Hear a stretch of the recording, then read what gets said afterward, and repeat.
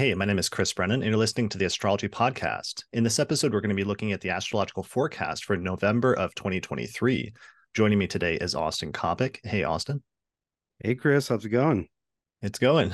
It's been a month, and we have another big month coming up. So, in this episode, we're going to spend the first hour talking about news and recent events since our last forecast episode, and then in the second hour, we're going to jump ahead and look at the astrological forecast for November and do a deep dive into the astrology coming up over the next 4 weeks.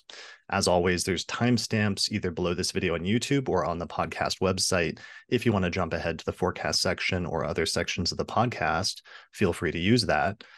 So first, before we get into the news, let me give you just a brief preview of the astrology of November using our planetary alignments calendar.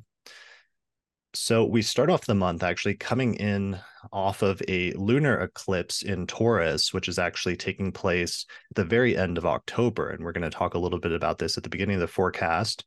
But our first major astrological correlation at the beginning of the month, besides that, is Saturn is stationing direct at 0 degrees of Pisces on the 4th of November. Then the following week, Venus is moving into the sign of Libra on the 8th. Mercury is going into Sagittarius on the 10th. There's a tough-looking Mars-Uranus opposition, which is taking place on the 11th of November. Then we get our first lunation of the month, which is a new moon in the sign of Scorpio on the 13th. Then we have a rare Sun-Mars conjunction in Scorpio, which takes place on the 18th. The Sun moves into Sagittarius on the 22nd, Mars into Sagittarius on the 24th. Then Mars immediately squares Saturn in Pisces on the 25th. And then we get our second lunation of the month, which is a full moon in the sign of Gemini on the 27th of November. All right, so that's the quick overview of the forecast we'll be talking about later in the episode. But first, let's do a little bit of news and other stuff to catch us up on how the astrology has played out over the past few weeks since our last forecast at the end of last month. So, of course, the big thing that's been happening over the past few weeks is the war that's happening in Israel and Palestine. Where on October 7th, there was a massive surprise attack that was launched on Israel by Hamas, and there were 1,400 Israelis killed and 200 hostages taken. And then subsequently, Israel retaliated with many airstrikes, and there's been reportedly over 5,000 Palestinian casualties, many of them civilians that have been killed so far.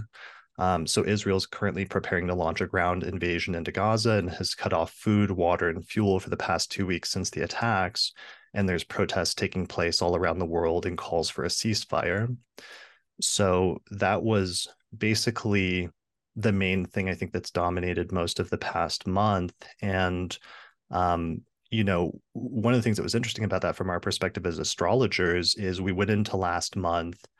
Sometimes we have a tension about like whether to say, oh, it's going to be a really difficult month or there's a lot of really tough stuff happening. But last month, like we didn't really have that tension. We pretty much agreed unanimously that last month looked like it was really tough due to all of the Pluto aspects. And we were pretty blunt about that, I think, in the last forecast, right? Yeah, I don't remember. I remember trying to be polite about it, but not uh not what is the not gilding the lily, because it was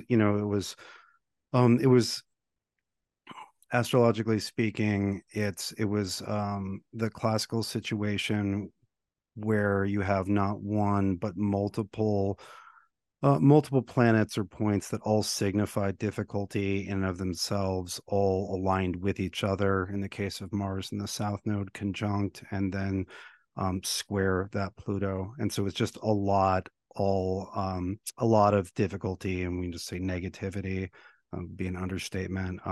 All Yeah. focused around a very small time frame, which Yeah. is And what especially 2020 looked like too. right, which is actually interesting because we had the same thing, but we learned so much in 2020 about like not sometimes like when you see really difficult stuff coming up to say that and not to pull punches like too much. And that ended up kind of coming in handy last month where one of the things we focused on was the Mars Pluto square, which was going exact around the 7th and 8th and 9th of October. And then that ended up coinciding very well with the attacks, which started on that opened everything on October 7th.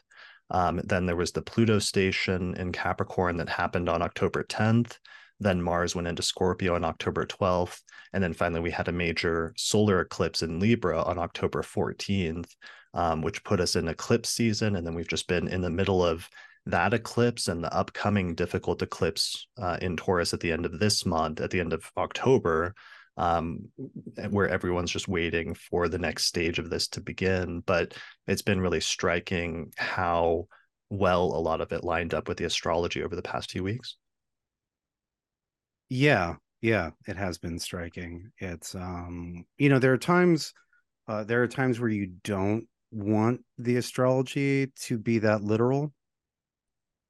Right. There are times where you're excited, you got a prediction right, but then it's like, oh no, like that was much, when you provide a metaphor sometimes, or an image or a way of thinking about something, and there's a much and you get a very literal version of that rather than the preferred metaphorical.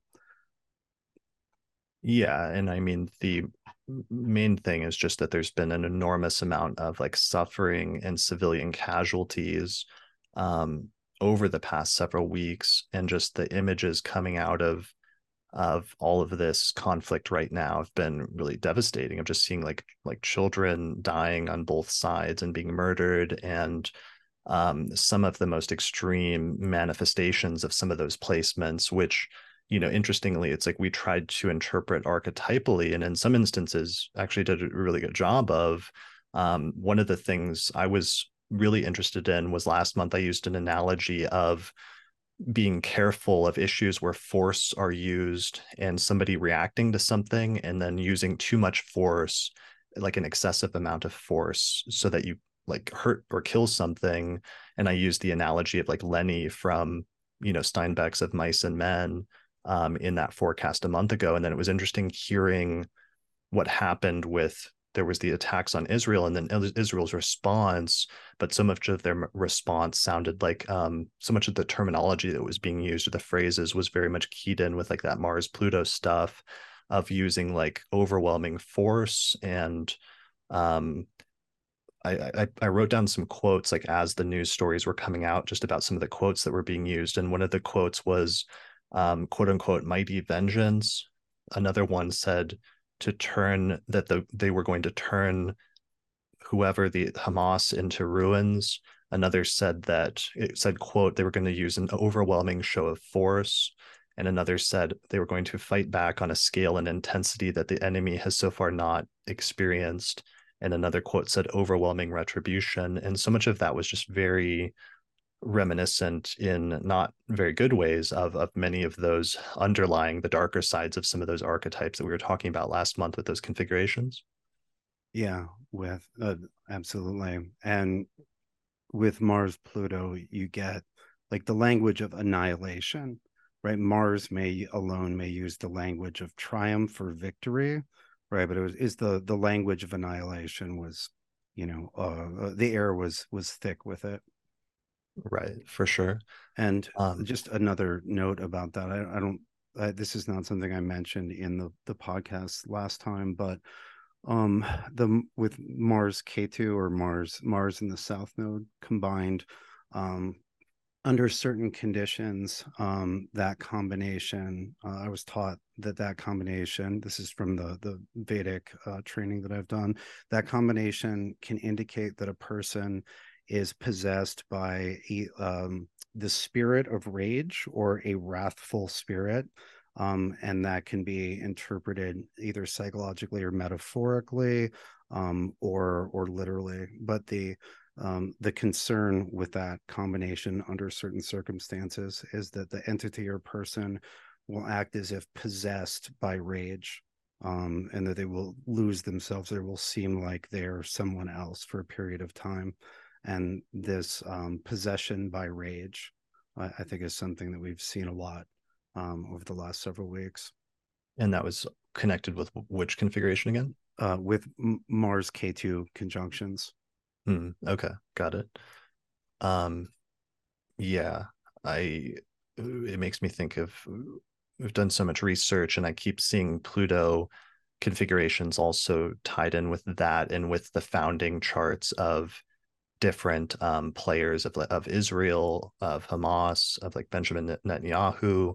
All of those have Mars Pluto either conjunct closely or co-present in the same sign. And it also makes me think of that just because that's part of then what the trigger was here in this instance. So let's talk about some of that astrology, though. I meant to preface this part of the discussion by saying, as astrologers, we try to make sense of things through the lens of astrology, and that's what we're going to try to do here today. But obviously, I'm not an expert on geopolitics in the Middle East, but I think like many people, I've been learning a lot lately, and we'll try to share some of the observations that I've had as an astrologer. But our goal isn't really to recapitulate all of the news and information and talking point and discussions that have been happening over the past few weeks, but rather to talk about specific points where we've noticed a really compelling astrological correlation that provides some insight into the situation. So our goal here is to try to continue to serve that dual function that the forecast episodes always have, which is on the one hand, recording and documenting how the astrology played out over the past month since our last forecast as part of adding to the research of the astrological tradition, but then also looking ahead at the month ahead in the second part of the episode. So one of the things I know a lot of astrologers were focused on and we're researching and we're very interested in is this is a unique situation from an astrological standpoint because we actually have a pretty solid birth chart for Israel because it was founded so recently, because it's not a country that's like hundreds of years old before video and audio recording and everything else, that there's actually pretty good documentation of it. So this is the chart that most people use for Israel. And it has 23 degrees of Libra rising. It's set for May 14th, 1948 at 4 p.m. in Tel Aviv, Israel. And this was for the start of the meeting when the gavel was first pounded to open the meeting by the first prime minister that basically led to the creation of Israel. So this chart has 23 Libra rising. And one of the things, it has the midheaven at 25 degrees of Cancer. And the thing that everybody immediately noticed when everything started happening this month is that Mars, I think on the day of the attacks, was at 25 degrees of Libra. So it had just passed over the ascendant of Israel. It was squaring the midheaven and also transiting Pluto, which was just stationing there at 27-28 Capricorn, was directly on the IC and opposing the midheaven. So there was like a very strong signature there right away. And then after that, immediately we had the first in a series of eclipses that will take place over the next year and a half. We had the first eclipse in the sign of Libra, which ended up being very close to and pretty much right on top of that ascendant for this chart. So it brought in the eclipse component because it meant the eclipse was taking place right on the ascendant of the chart for the foundation of Israel as a state. Yeah. And yeah, it's worth noting that the moon at the time of the attack was applying to a square with that Mars conjunct the south node and square Pluto, which we'd identified as that was the most dangerous part of a quite unsteady month. And the moon's application or forming an aspect with a planet, especially a harsh aspect like a harder aspect like a square, is what brings these things about. It brings something that's ready to happen into being, which it did tragically. So Yeah, that happened 3 times this month. Twice in very negative ways, and a third in a positive way, that the moon acted as a trigger for a pre-existing like configuration. So here we're looking at the chart for when the Hamas attack began around 6:30 a.m. on October 7th, 2023. And what was interesting is like Libra was rising, and we see that Mars right there at 26 degrees of Libra, and we see the South Node there at 24 Libra. But as you're pointing out, the moon was at 20 degrees of Cancer, and it's applying to that square with Mars, and then the opposition with Pluto, which is activating and acting as a sort of trigger. Um, yeah, yeah. so other things that were going on additionally is Venus was at 28 degrees of Leo, which is really interesting. One, because that was the shadow degree where Venus retrograded at like 29, 28 Leo over the summer. So Venus was just finally returning to the degree it went retrograde at earlier this summer. And 28 Leo keeps showing up as a sensitive point in this whole thing because that's actually the degree of Mars in the Israel chart is 28 degrees of Leo. So there's lots of interesting connections there. Um, yeah, so this is the chart of the attack. Did you have anything else with this? Oh, I mean, with this chart, I mean, there's, you know, we both went down research rabbit holes. Yeah. Um, could say a little bit about the South Node being in Libra, and this being the first eclipse in Libra in this cycle. Hmm. So this the eclipses in Libra and Aries with the South Node in Libra, every which occur, roughly every 19 years, have every single time in the history of Israel since its founding shown violent dispute over borders. The first time was actually when the borders were territorial extent was agreed upon with the with the surrounding Arab states. This was known as the Green Line, or the pre 1967 borders.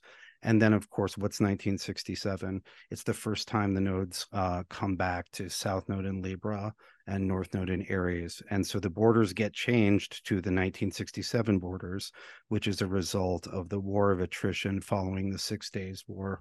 And then I won't walk everyone through every one of these, but every iteration since, right? So it's late 60s, late 80s, middle of the aughts, and then now you get these borders get scuffed or overstepped, and there's quite a bit of violence for an extended period of time over those borders. And it was really shocking to see that the first agreement around borders was during this the period of these eclipses, and then they changed the next time, and they're just always up for dispute. And so what's Yeah. interesting, one more point about this, and then like to hand off, is that Israel is born in the eclipse cycle right before this, with the North Node in Taurus and the South Node in Scorpio, and the Sun is with the North Node. So Israel's born right after an eclipse, and so the Israel has its nodal return, and then the next phase is always this Libra Aries, which is of course the first and seventh house, right, for the nation, right, which is self and other for a person. It's very me and you, me versus you, me with you, whatever that dynamic is. And so that's what it's looked like historically. Unfortunately, it also looks like that now. Yeah. The occurrence of all this month and the close coinciding with that eclipse in Libra that was so obvious sent me on a whole research path over the past few weeks, trying to study when eclipses have coincided with past important moments of history, because it became really clear that this was one of those, and I wanted to try to understand it better by going back and looking at the context of other major events. And I found just Nick Dagan Best and I did a whole episode I just released where we found just so many important turning points in history when an eclipse would happen within just a few days of a really important historical moment. And one of them was, as you just said, the founding of Israel itself happened on May 14th, 1948. And this was just like 5 days after a solar eclipse in the sign of Taurus. And then, of course, we're getting ready to have another eclipse in Taurus here at the end of October, which is one of the things we'll talk about here in a moment. But also, interestingly, Benjamin Netanyahu, the current prime minister of Israel and the guy that's kind of in charge of a lot of this right now, he was actually born within 24 hours of a solar eclipse in the sign of Libra on October 21st, 1949. His sun is at about 27 degrees of Libra, and his moon is at about 19 degrees of Libra. And the south node is right there at 16 Libra. So basically hours after he was born, there was a solar eclipse in that sign. And so, of course, what we're seeing now is a repetition of an eclipse in Libra happening at a really important event and turning point that he's directly involved in, and will become probably one of the things, one way or another, that's going to be that he'll be known for and that his legacy will hinge on is the events that are happening right now. And that's something we saw over and over again happening in the eclipses episode that Nick and I did last week Yeah, Chris, could you click back to that chart for a second? for Netanyahu. Yes, please. There we go. So, related to this is questions of an eclipse, like a nodal return, right? So this was a solar eclipse. The one that we just experienced was a solar eclipse on the south node in Libra, and so that this is a return for Netanyahu, right? And so we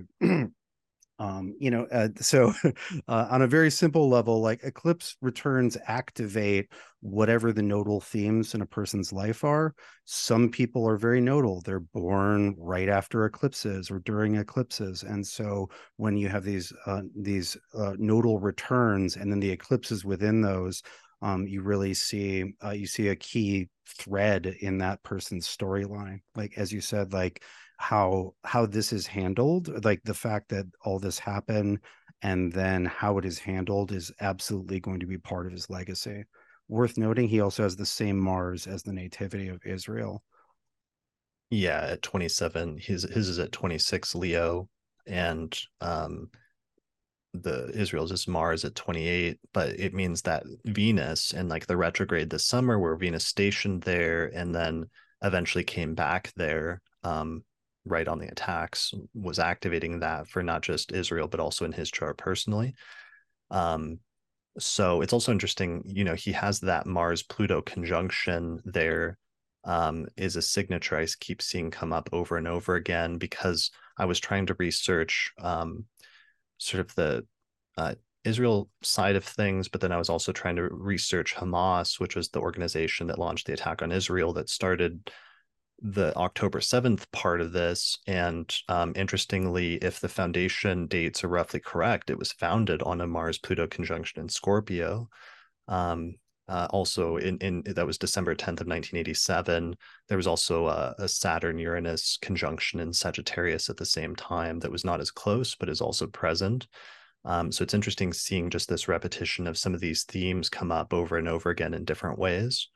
And even, looking at the Israel chart itself, there were two other placements that were interesting and curious. One of them is that very close Saturn Pluto conjunction, because we've spent so much time talking about and thinking about Saturn Pluto conjunctions over the past few years, because of course that was one of the major alignments that happened in January of 2020. It went exact in January of 2020 at the emergence of COVID. And I did a episode on talking about that, but also talking about how the Saturn Pluto conjunction in the early 1980s had coincided with the emergence of the AIDS pandemic, basically. But this was one that I was never fully sort of clear about, was the 1948 sort of 1940s conjunctions of Saturn and Pluto, which didn't coincide with a pandemic. But it's interesting that you have it right here. And one of the big things that happened was, the foundation of Israel, and then how that just kind of bakes in that Mars, Saturn, Pluto conjunction into the chart, so that you've just then subsequently for many decades had these recurring periods of just like these explosions of like violence and stuff that keep happening over and over again. And it's interesting thinking about that within the context of that either double or a triple conjunction in Leo.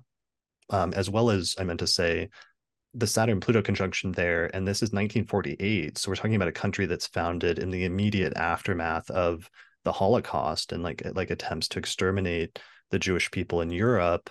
And that how much that's sort of embedded in the sort of national psyche in different ways in Israel and shows up in different ways. And having that Saturn Pluto conjunction there in the birth chart seems to speak to that or be reminiscent of it. Certainly. And the moon being in the same sign testifies to that being a very felt legacy. Mm-hmm. Right. It's there, but the moon is there too. So it's, the moon, wherever the moon is, we can feel that, it informs experience in a more lived way. But yeah, that the Saturn Pluto conjunctions, just following World War II, are in a lot of national charts because we had this reorganization of the world order. after World War II. And when you look at those charts, you see um, a lot of nations that have boundaries drawn. This is Leo, right? So it's like sovereign. It speaks particularly to the boundaries of sovereignty. And so you see a lot of nations where there's been a lot of criticism since about where the lines were drawn. And again, there are dozens of That's a nations that great are point. part of that. Yeah, where it's like the boundaries themselves are always going to be problems. So Saturn is always just classically boundaries, and Pluto being like conflict over that, or tensions, or extremism, or other things like that. Yeah, just like we saw in 2020, the boundedness of that and the widespread discomfort with the boundaries, right? The go-to sort of image or feeling of being imprisoned. Right, for sure. Um, the only other thing I noticed in the Israel chart was just I thought it was interesting that Uranus is there at 24 Gemini, because that's also the same as the United States. Mm. And the connection between those two in some ways, but also that that means starting in 2025, just like the United States, the US and Israel are both going to start their Uranus return here just in a couple of years. And for the US, I know that's always coincided with a period of conflict because of it's being configured to the US's Mars, which is in the same sign in Gemini. So that we've had, like, in the US, the Revolutionary War, the Civil War, and World War II under those Uranus returns in Gemini. And, whatever that's indicating coming up for Israel in terms of some sort of major shift there, but it's with respect to like the ninth house and like different countries. And I don't know if that relates then to the US or what.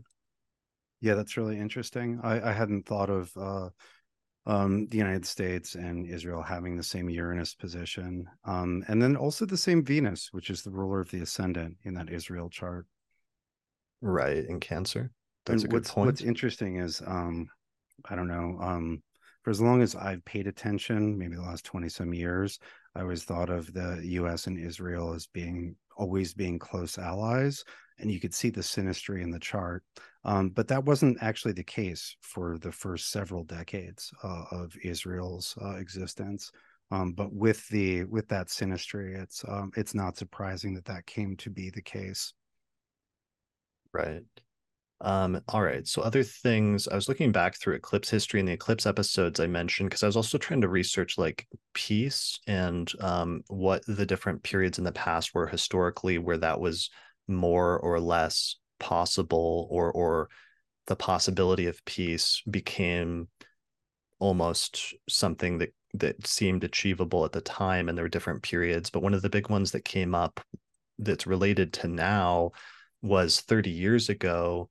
They were in the process of doing like the Oslo Accords, where the Israelis and the Palestinians like started trying to strike some historical agreements, to try to work some things out, or at least move in that direction. And some of that happened during Saturn and Aquarius.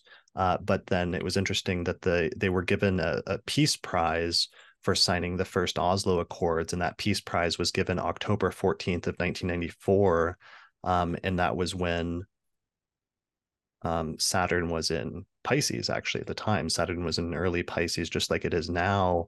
But what ended up happening is about like a year later, um, the prime minister of Israel, who was involved in the peace process with the Palestinians, was assassinated by a right-wing Israeli militant, who didn't like the sort of concessions that were being made and other things, I guess. And so that happened right at the same time as an eclipse. So that was like one of the examples we used of like the death of a world leader that coincided with an eclipse at that time. But then it ended up having a disruptive process on the whole peace process, with Saturn and Pisces going through at that time. And I know I read that like Bill Clinton, for example, at the time called Yitzhak Rabin, the prime minister who was assassinated, he referred to him as a martyr for peace, at the time, which just made me think of that Saturn transit through Pisces at the time, and that maybe being relevant or being symbolically significant in some way Yeah, that's interesting. Can you go back to that chart for just a second, Chris? for the Nobel Peace Prize. Yes. Yeah, here you go. Right. So what's interesting is we have not a nodal return, but we have the nodal opposition for Israel there, where the nodes are actually in the same degree as when Israel was founded, but flipped. So we have north on south and south on north. And then, the nodal oppositions are different than any other opposition because in the sky, it just looks like eclipses in exactly the same place as when the person or nation was born. But the dragon is facing the opposite way. And so it's that other really strong activation of the eclipse axis in the Yeah. natal chart. So it's Well, like same but opposite. and tied in with that, look at what's happening on that node is Venus and Jupiter exactly conjoining. And what's crazy about this, I almost missed it at first, but Venus had just stationed retrograde a day earlier at 17 degrees of Scorpio. So it slowed down and stopped at 17. So what happens if you animate the chart and move it forward is Jupiter actually overtakes Venus over like within a day or two of this chart. So they won the Nobel Peace Prize or were awarded the Nobel Peace Prize for the Oslo Accords basically right as Venus and Jupiter were conjoining and Venus was stationing retrograde, all conjunct the North Node. Ooh, yeah, and that's ruled by Mars in Leo, which is right on Israel's natal moon and getting ready to go over the rest of the planets in Leo. Yeah, that Yeah. that Well, and was Mars is like squaring Mercury too, which is not great. And yeah. of course, the eventual outcome of that, a year later was the prime minister being assassinated partially as a result of that. And then some of the things getting messed up subsequently over the next decade and continuing to devolve, which actually ties us into the eclipse in this same series 19 years ago that preceded this, as it was really important, is that this eclipse just took place in Libra, and eclipses repeat in the same place every 19 years. So if you go back 19 years, you end up in October of 2004. And what was happening then is an eclipse in Libra took place, and the Israelis moved into northern Gaza and occupied northern Gaza at that time, which is a really striking correlation then, because that's kind of a repetition of what everyone's expecting right now, and in some ways what's already been happening over the past few weeks with the bombing of northern Gaza and with them telling everybody in northern Gaza that they have to leave and move south. So we're seeing a repetition there of very similar themes. Yeah. Yeah, unfortunately. Yeah. So the other thing that was relevant there that might be relevant here today in terms of repetitions, is that on October 11th, 2004, around the time of that eclipse in Libra, then Prime Minister of Israel, Ariel Sharon, outlined his plan to start legislation for a disengagement from Gaza. And he presented that to like the Israeli Congress. And later that month, around the Taurus eclipse, the Israeli Congress gave its preliminary approval of that plan. And part of the plan was to start removing settlements from Gaza at that time, which then they actually did and dismantled a bunch of the settlements in Gaza that existed for a few decades up to that point in 2005, in the summer of 2005. So that's the only thing that I'm a little hopeful for, is there's different not good reasons for why they did that, but hopefully that there could be some positive things that come out of all of this, if indeed that sort of disengagement from Gaza last time was part of what resulted from this eclipse series 19 years ago. Yeah, I in my research all I've seen is patterns that I hope are not consistent. Because with this installment of the eclipse cycle, which has just begun for us, which is going to last about another year and a half, um, in every installment of this in Israel's history, it's gotten ugly and then it's stayed ugly for years. It was only the first one where the green line was established that didn't see immediate or the continuation of violence for several years. Every other one has had sparks that have continued to burn for several years. And so I hope that that is not the case. right?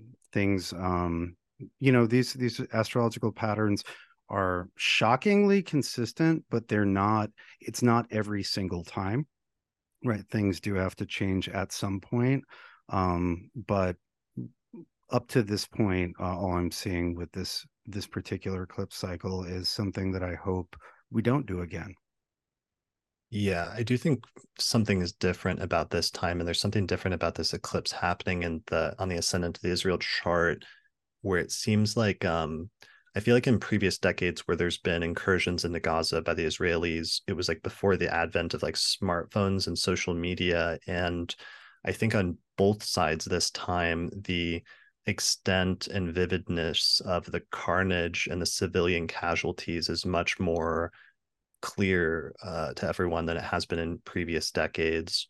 Um, and there's something about that that I feel like is almost changing the nature of the dialogue and of the potential for whatever is going to come out of this, because it's not like previous decades where it was just like a brief snippet in a news report as far as people were concerned or things like that, that there's something more in your face about it. And than at other times, in addition to just the scale and the scope of the carnage and the civilian casualties. Yeah, that's a hopeful point. And I suppose that this is the first time that this repetition has happened since we moved into a different historical era, right? From the triplicity perspective, we just got done with 200 years of Jupiter, Saturn, and Earth signs. We're now in the 200 years of air. And, these elemental eras have different rules, right? The Earth is not the same as air historically, not the same as fire. And so, maybe this, yeah, maybe it will be, maybe there's a reason to be hopeful for an exception to the established pattern. Sure. But certainly in the short term, there's a lot of really difficult astrology coming up in the next month, that we're not trying to sugarcoat at all. I mean, even just the Saturn station that the month is about to open with, even eclipse aside, it's stationing at 0 degrees of Pisces, which is opposite within 3 degrees that Mars, in the Israel chart at 28 degrees of Leo. So it's like, that sounds very similar to what we are gearing up for, which is if they do a ground war incursion into Gaza and just like a huge, even larger amount of casualties on both sides, and a long sort of protracted thing, that sounds reminiscent of that with Saturn stationing opposite that Mars.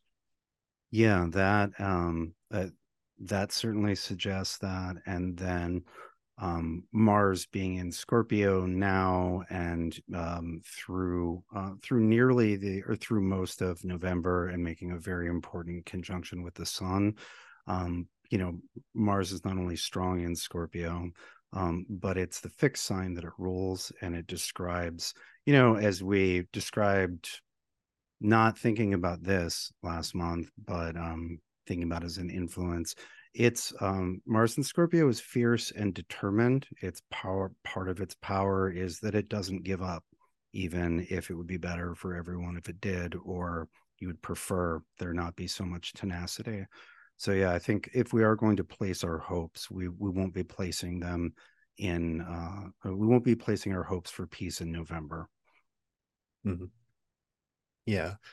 I'm trying to let's see. Any other notes? The only other major notes I had was just continuing the eclipse theme. I noticed that I believe the current leader of Hamas was born within 4 days of an eclipse, and the previous leader of Hamas before him, who's also in the news recently, was also born within a week of an eclipse. And that leader took over at one point when the two previous founders of Hamas were killed in an Israeli airstrike, which also occurred on an eclipse. So there's just like eclipse stuff like all throughout this with all of the major players on both sides, and it's happening during eclipses. So it's been a stunning, um, illustrative, at least from an astrological and a sort of abstract intellectual standpoint, lesson about eclipses and, how they can both coincide with the birth of people, and then when they do, that sometimes then those eclipses become even more important in their subsequent chronologies. Yeah, right. It's that. I don't know what you call it. It's that thing with astrology where um, we're all affected by all of the planets, but usually if you filter out a biography, you filter out history, um, nations and people tend to have one or two planets or cycles that really show you the best, the worst, that like give you the landmarks of the biography. We've been over the last couple of years, we've been talking about Russian chronology and the Saturn Neptune conjunction. We talk about Russian history or excuse me, American history and Uranus and Gemini, right?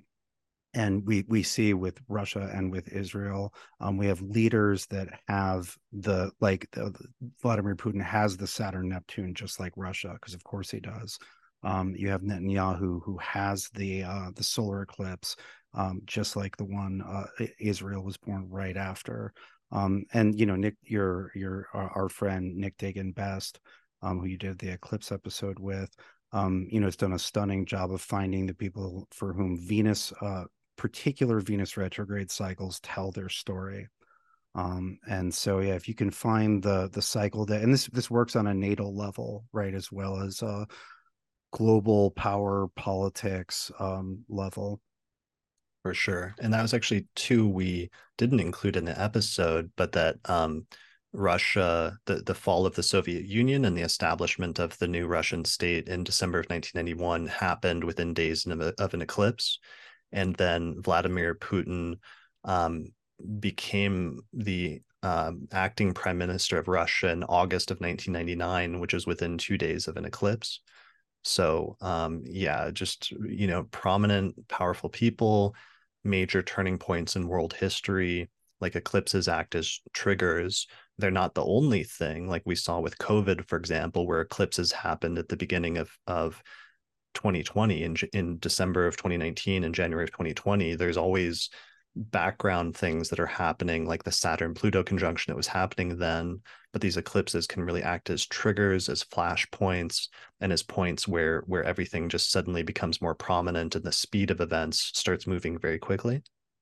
Yeah, one of the ways that I teach nodes with students is that you've got the nodes, right, which are somewhere always, and within a given eclipse cycle, you have, for example, the north node being in Aries and the south node being in Libra for about 18 months. And that part of the nature of the nodes is they describe what is hidden, obscured, or in psychological language, latent. It's there, but it's beneath the surface. You can't see it or feel it.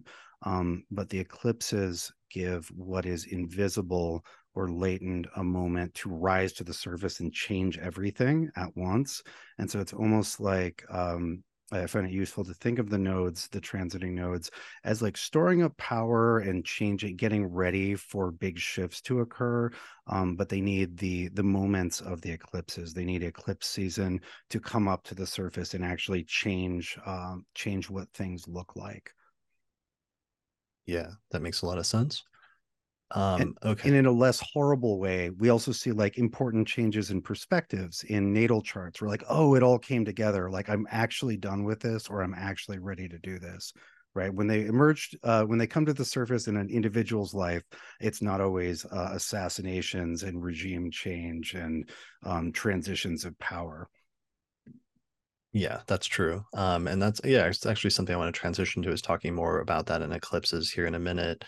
To wrap up this section, we mentioned that the moon keeps triggering other configurations here this month, over the past month. So we've already talked about how the beginning of the Hamas attack itself was the moon swooping in and triggering the Mars Pluto square. But then also um, the bombing of a hospital that occurred on October 17th, the moon was at 28 degrees of Scorpio, and it was actually applying, again, within 2 degrees to a square with Saturn, which is at 0 degrees of Pisces. So it was like activating that placement. And then there was one other that fell on the same day that was more positive and was one of the few like glimmers of hope during all of this. And one of them was that um, Hamas released two American hostages on October 20th in the evening, probably somewhere around 9:30 p.m., give or take. Um, Actually, it was actually a little later than this, but the main point is that this is the part of the month, remember, where we talked about in our last forecast that one of the most positive aspects of the month was this Venus-Jupiter trine, where Venus got up to 10, 11, and 12 degrees of Virgo, and it trined Jupiter at 12 degrees of Taurus. And so one positive event that happened is the moon came in Capricorn. It completed a grand trine with Venus and Jupiter, and two hostages were released out of, I guess, somewhere around 200 that are still being held that were taken during the original attack on October 7th. But then also, one of the things that happened is that Israel had been cutting off food and water and fuel to Gaza for the past 2 weeks. Which was creating this huge and has created an enormous humanitarian crisis. And I think the U.S. and some lots of people were protesting and trying to put pressure on Israel to allow humanitarian aid trucks into the country for simple things like food and water. And then eventually, um, the first aid trucks were allowed into Gaza on October 21st around 10:30 in the morning, give or take. And this was also right on the Venus-Jupiter trine, which was being completed and triggered by the moon trining Venus and Jupiter and creating a grand trine. So it was a good example. And even though this is still paltry in comparison, it was only like 20 aid trucks, whereas they need something like 1,000 trucks in order to support the basic like calorie needs of the people in Gaza in terms of food and stuff that needs to be imported. So it's not actually fixing everything, but it was at least a glimmer of hope that sometimes when these positive aspects do occur, even in the midst of other terrible stuff that's happening, that sometimes there can be little bits of relief or little positive things or little attempts at peace or what have you. Yeah, it's something, Right. right? Yeah, where there can be very, in a situation where there can very easily be nothing. And, Right. yeah. Yeah. So I thought that was something important to keep in mind so that when we look at a lot of the difficult aspects that are coming up in November over the next several weeks, we'll try to also point out some of the occasional times where there's a glimmer of some positive stuff going on that could be a positive counterbalancing thing, or it could be helping at least a little bit. Yeah, I mean, if you on a lived level, right there, we can probably all think of hard periods in life where it sucked for a year, or it sucked for 3 months, or it sucked for 3 years. Um, but the bright moments in that, even though they don't change the overall arc, are irreplaceable, right? They give you, just a good day in the middle of a bad week, right? Or even a good day in the middle of a rough month, is not without meaning. Yeah, for sure. All right. So it looks like we're at about 50 minutes. So I want to transition and do just a couple other news topics before we move on to the forecast. Okay. Let's do it. All right. So the only other actually really major, well, actually one I did want to mention briefly, even though I don't have a lot to say about it astrologically, but it seemed crucial because of the weird coinciding, but there were some major earthquakes in Afghanistan, a cluster of four of them this month. And the first two were actually on October 7th, which was the same day as the attack on Israel with the Mars-Pluto square, which is really striking. And then the next two were on October 11th and 15th, really clustered around the October 14th solar eclipse in Libra. So that was actually a huge thing where the World Health Organization estimated there was 1,400 fatalities, 2,000 injuries, and 43,000 people affected, and 100,000 requiring humanitarian aid. So it was just weird the coinciding of that with some of the astrology and the other world events that were taking place at the same time under some of those difficult alignments. The other thing I wanted to mention is there was a thing I saw originally on TikTok a few weeks ago. It was happening at the beginning of October, where there's a person in Pennsylvania where the police came and visited their metaphysical store. They have an occult store in Pennsylvania, and the owner of the store, their name is Beck Lawrence, who just turned 26 and owns a store title that's called the Serpent's Key Shop and Sanctuary, a metaphysical store in Hanover, Pennsylvania, and got like profiled in a local newspaper that was talking about like local businesses, and it gave them a positive write-up. And the apparently the local like police chief saw this profile and then went in and visited them and told them that there are anti-fortune telling laws that are still on the books in Pennsylvania, and almost seemed to kind of like, I don't know if it was supposed to be a threat or if it was supposed to be a warning or what it was exactly, but it created this kind of on social media, and even eventually the New York Times published it in an article titled "A Pennsylvania Shop Offered Tarot Readings, Then the Police Came."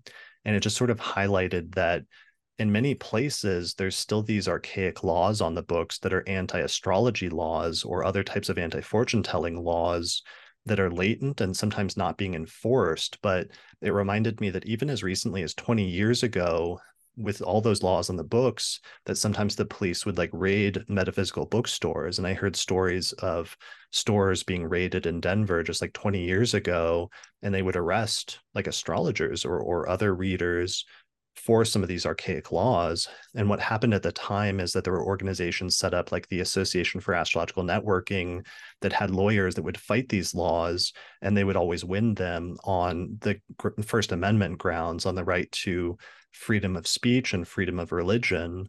But it's interesting, we've been talking about over the past few years with the Saturn and Pisces and the upcoming Saturn-Neptune conjunction, that one of the things that comes up with that sometimes is like skepticism or the potential for pushback against astrology. And with Saturn stationing in Pisces here in the next few weeks, it just really reminded me of that. And I worry could be like an echo of things to come potentially, and the need for astrologers to think in terms of that and sort of organize properly to fight things like that if necessary. Yeah, that's a real thing. And it's both, we see both, as you said, Neptune, Saturn, with Saturn coming to limit or constrain or potentially condemn whatever Neptune's been doing in Pisces. And so not only do we have that, like the energy of that pending conjunction, but we also have that marking the end of Neptune's time in Pisces. And Neptune went into Pisces a little bit in 2011 and then strode in 2012. And there've been a huge number of cultural changes since then.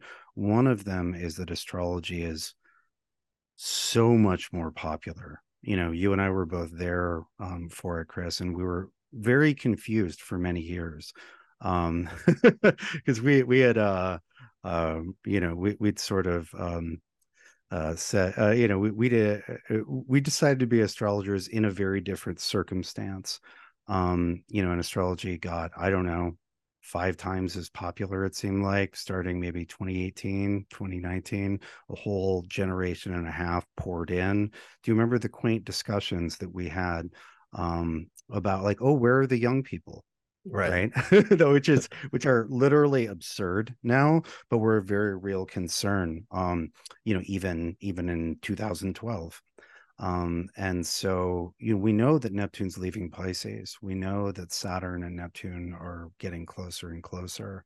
And so you and I have been talking about this. I've been thinking about this for years, because whenever you have, a flood, like floods don't last, right? Or high tide never lasts. And so what does it look like when the tide goes out?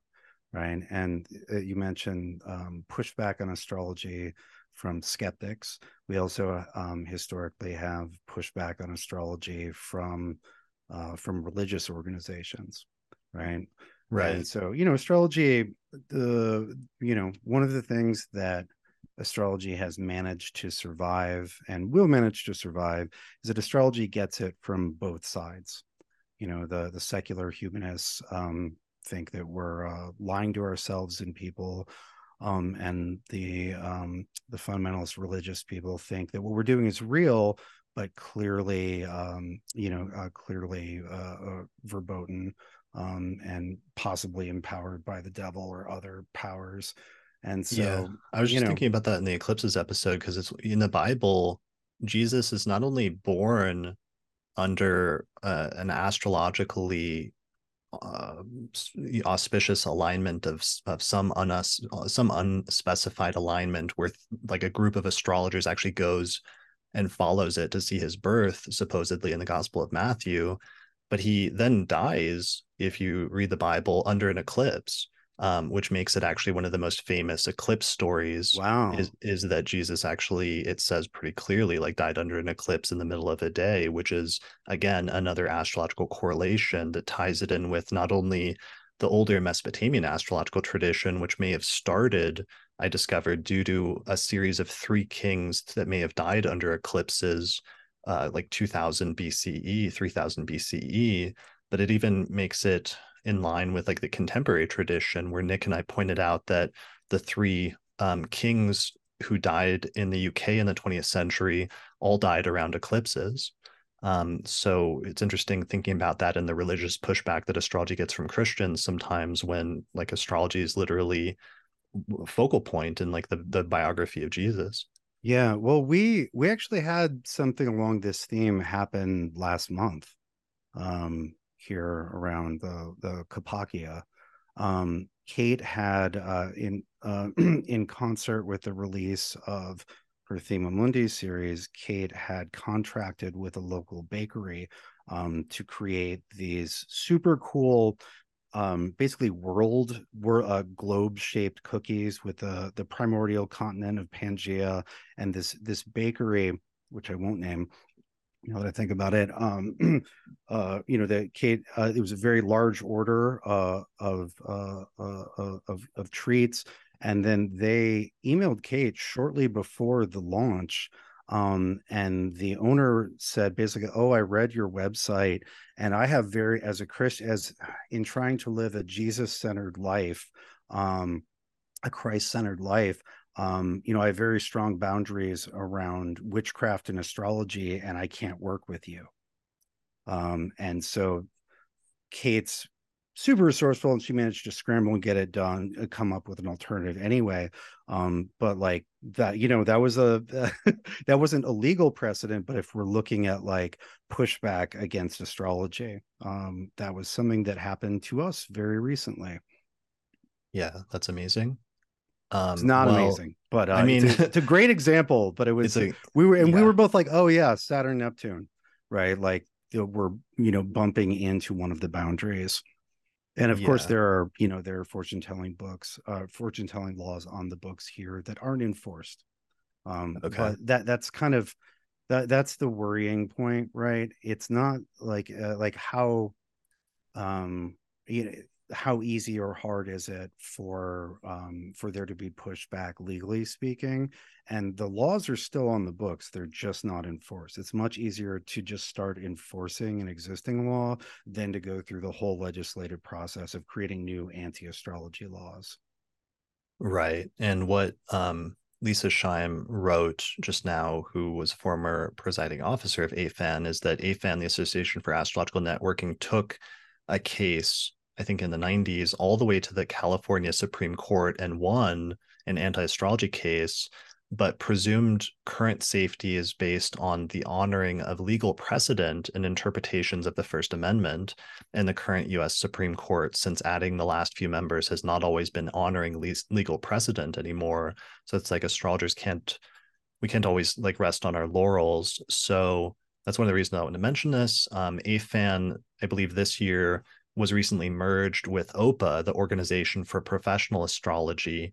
So you can now find out more information at opaastrology.org. And hopefully, if this becomes an issue that astrologers need to deal with again, that OPA would be able to step up, with AFAN now being part of it, to deal with some of this stuff.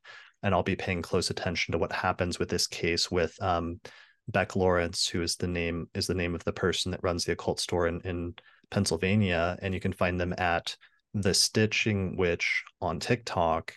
If you Google that, they mentioned recently their son is in Virgo, moon is in Taurus and ascendant is in Scorpio. So that means this Taurus eclipse that's about to happen later this month is in their 10th whole sign house. So it'll be interesting to see how things play out.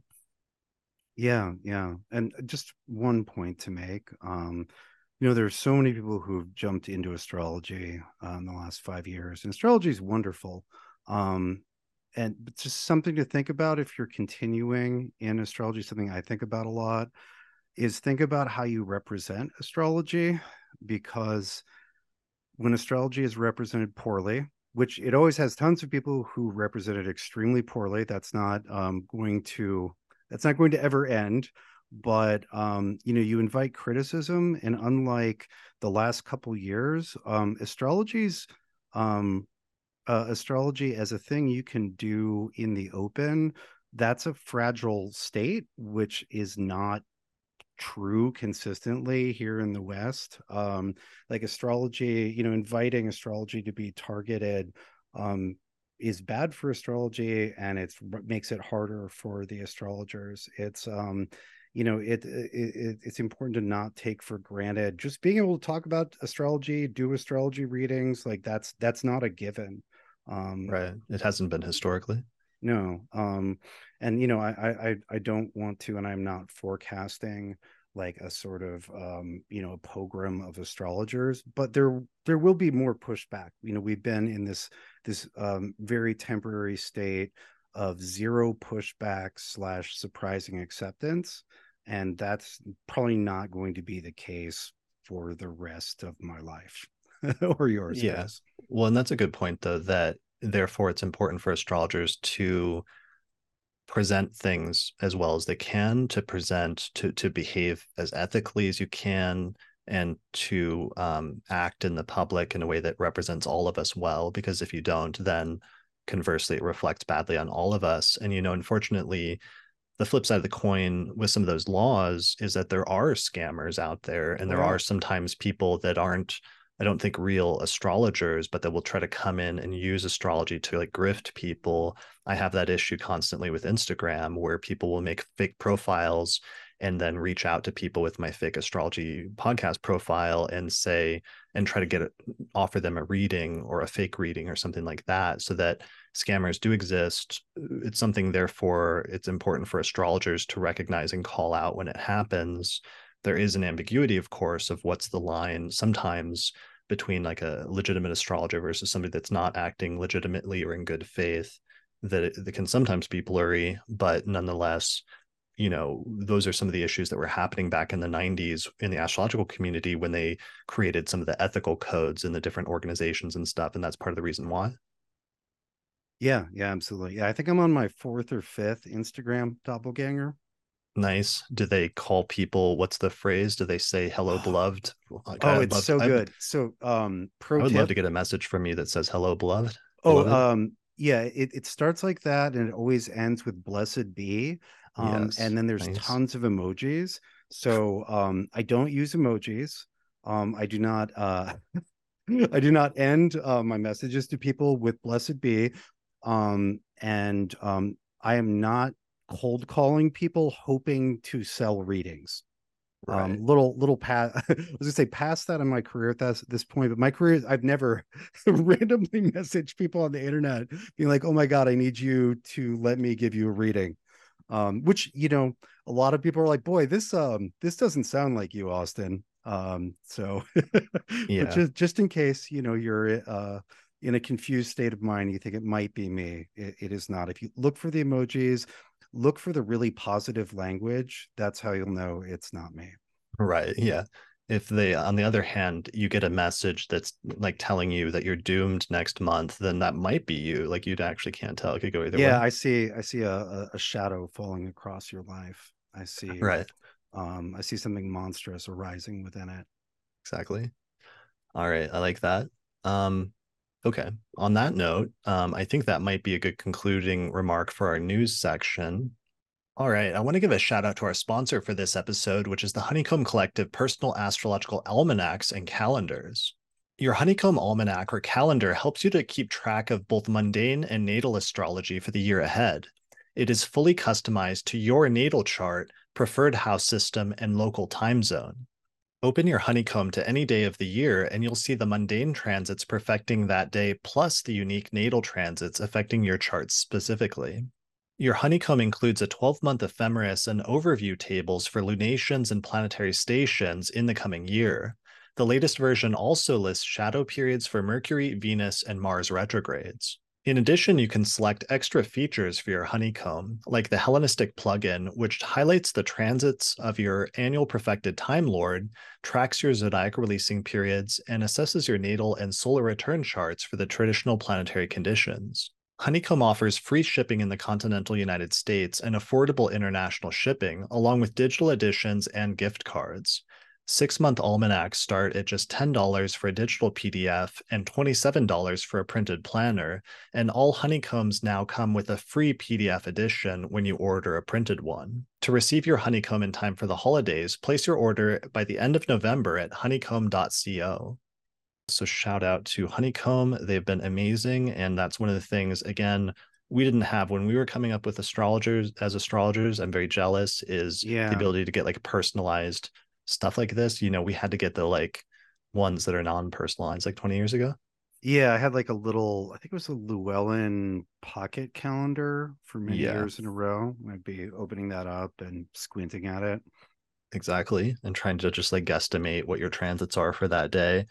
Not the case anymore with Honeycomb and with other stuff that's available these days. I'm very grateful for that. And yeah, shout out to them and visit their website to find out more information. Yeah, so I mean, younger astrologers, honeycomb is the reason you don't have to walk 20 miles through the snow like Chris and I did. Exactly. You can run, what is the phrase? Like they can run because we walked up the hill in the snow or Well, whatever they the phrase is.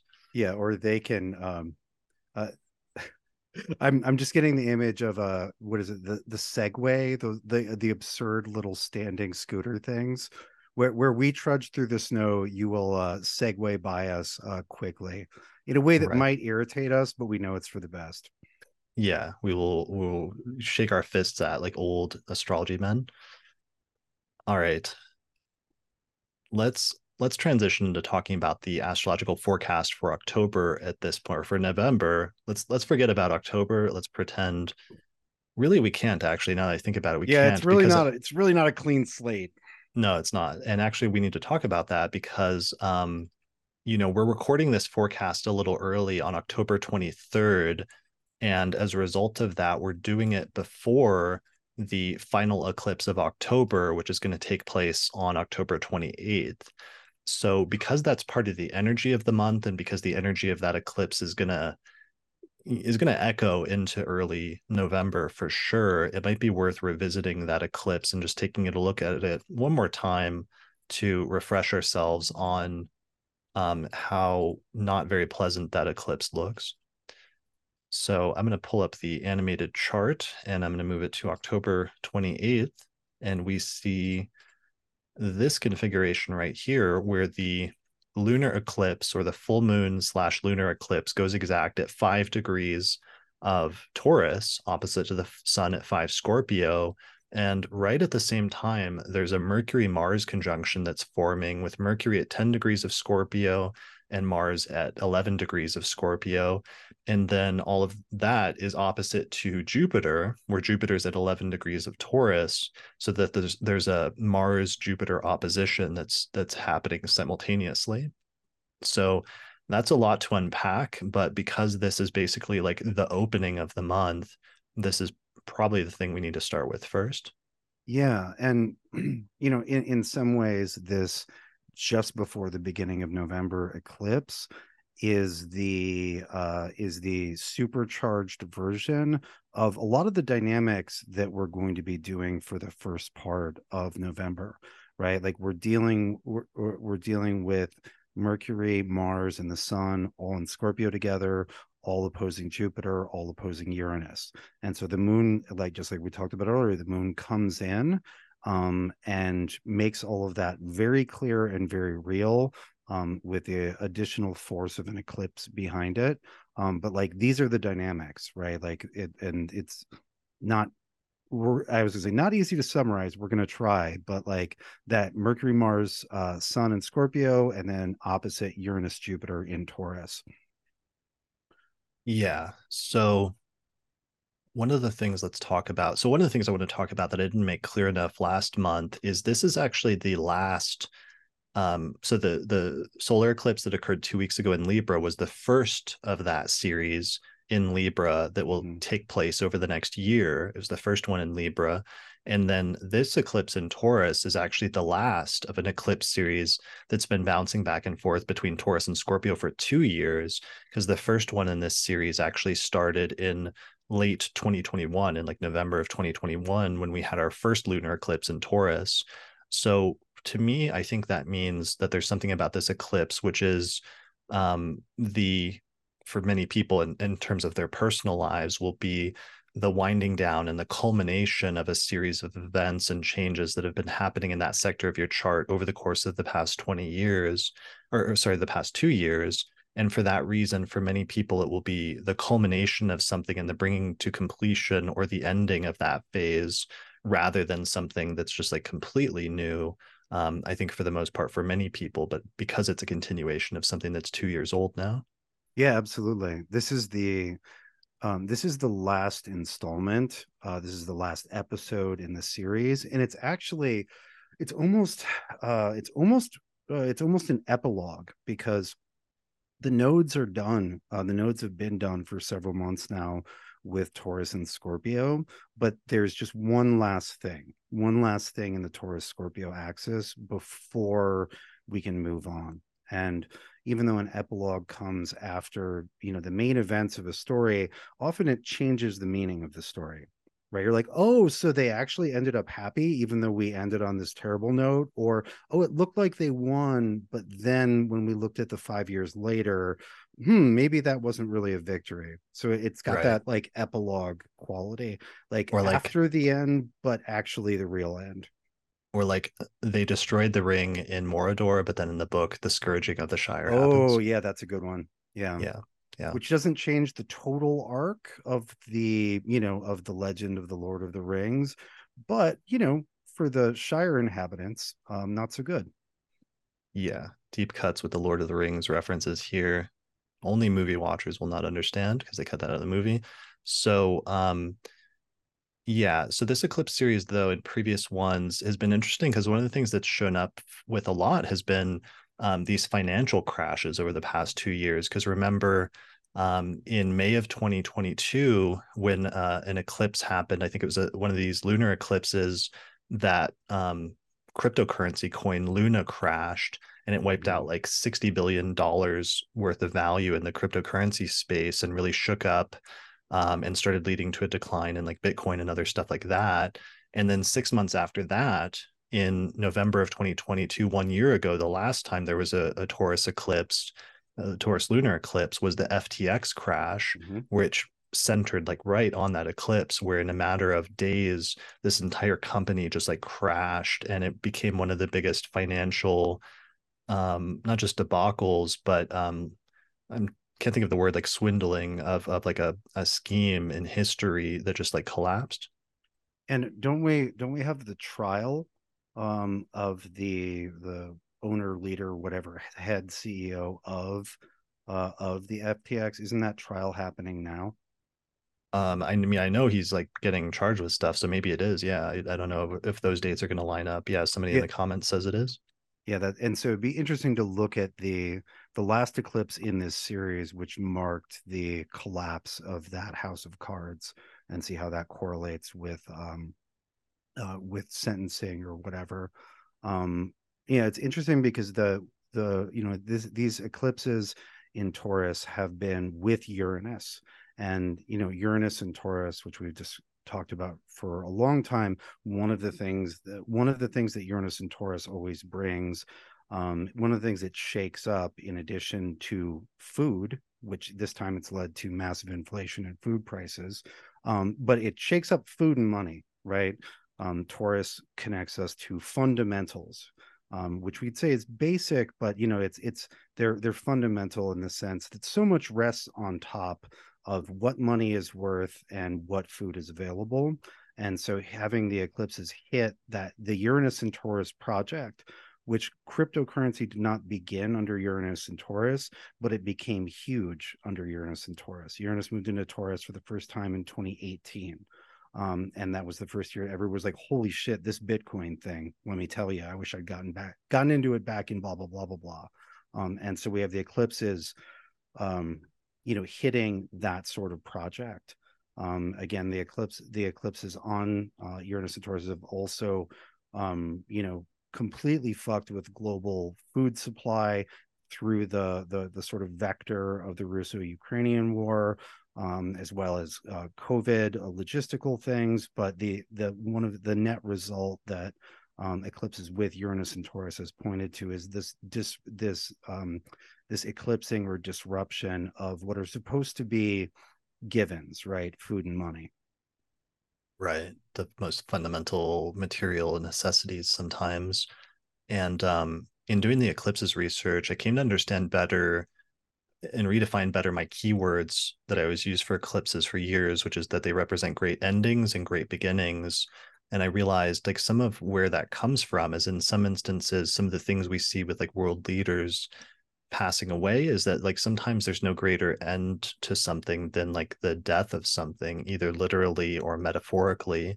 And that's one of the things that comes along with eclipses, and that can be metaphorical in that it can represent the death of a relationship.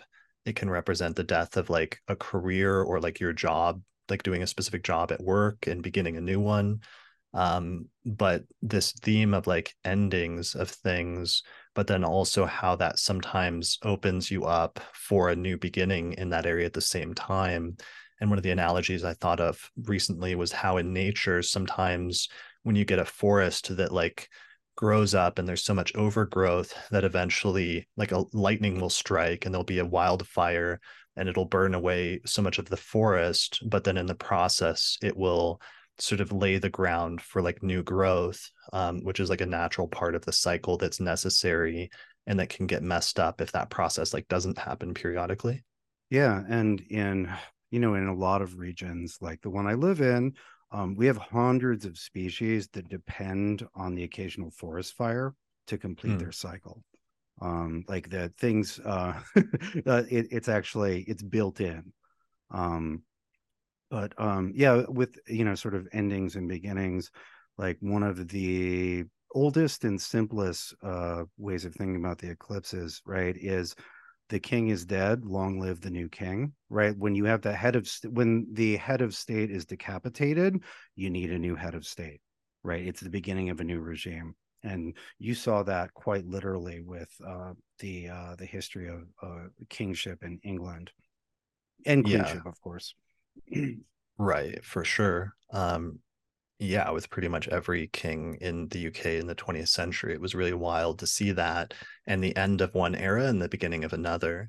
So I think people can think of that, in their personal lives in terms of looking at where this eclipse and the Libra eclipse fell as some of the themes of like, where is one era ending and another era is beginning. Um, but with the Taurus eclipse, it should be something that's been building or in the process of happening for a while now in 6-month increments.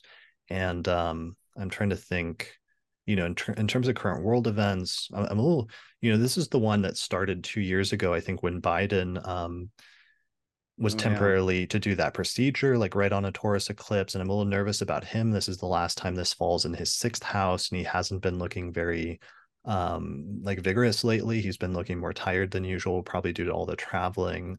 But I hope that he doesn't have any problems with this falling in his sixth house for the last time, since that one 2 years ago did coincide with the temporary giving of power to Kamala Harris when he was under for an operation for like a day or something like that. Um, we'll see how that goes. Yeah, And well, and he does have, because he has the moon so early in Taurus, as we were discussing the other day, of the all of the eclipses in Taurus, this is the one that is closest to the natal moon. So there's certainly reason for concern. okay, yeah. And then we'll see. We're having a very rare Mars Sun conjunction that doesn't happen very often over the past century coming up in November. and he actually has like a Sun Mars conjunction in his 12th house. So that's something we might talk about more later when we get to that conjunction. It's so one more thing that I think this eclipse connects to, and that again, what this eclipse connects to also connects to a lot of November, because it's the same. It's the same planets in Scorpio and Taurus during the eclipse, and then for several weeks after the eclipse. Mm. We've discussed the Jupiter Uranus both being in Taurus, and how that's correlated with so say like really vigorous labor, organized labor action in the United States, maybe other places too. I know about it happening in the US.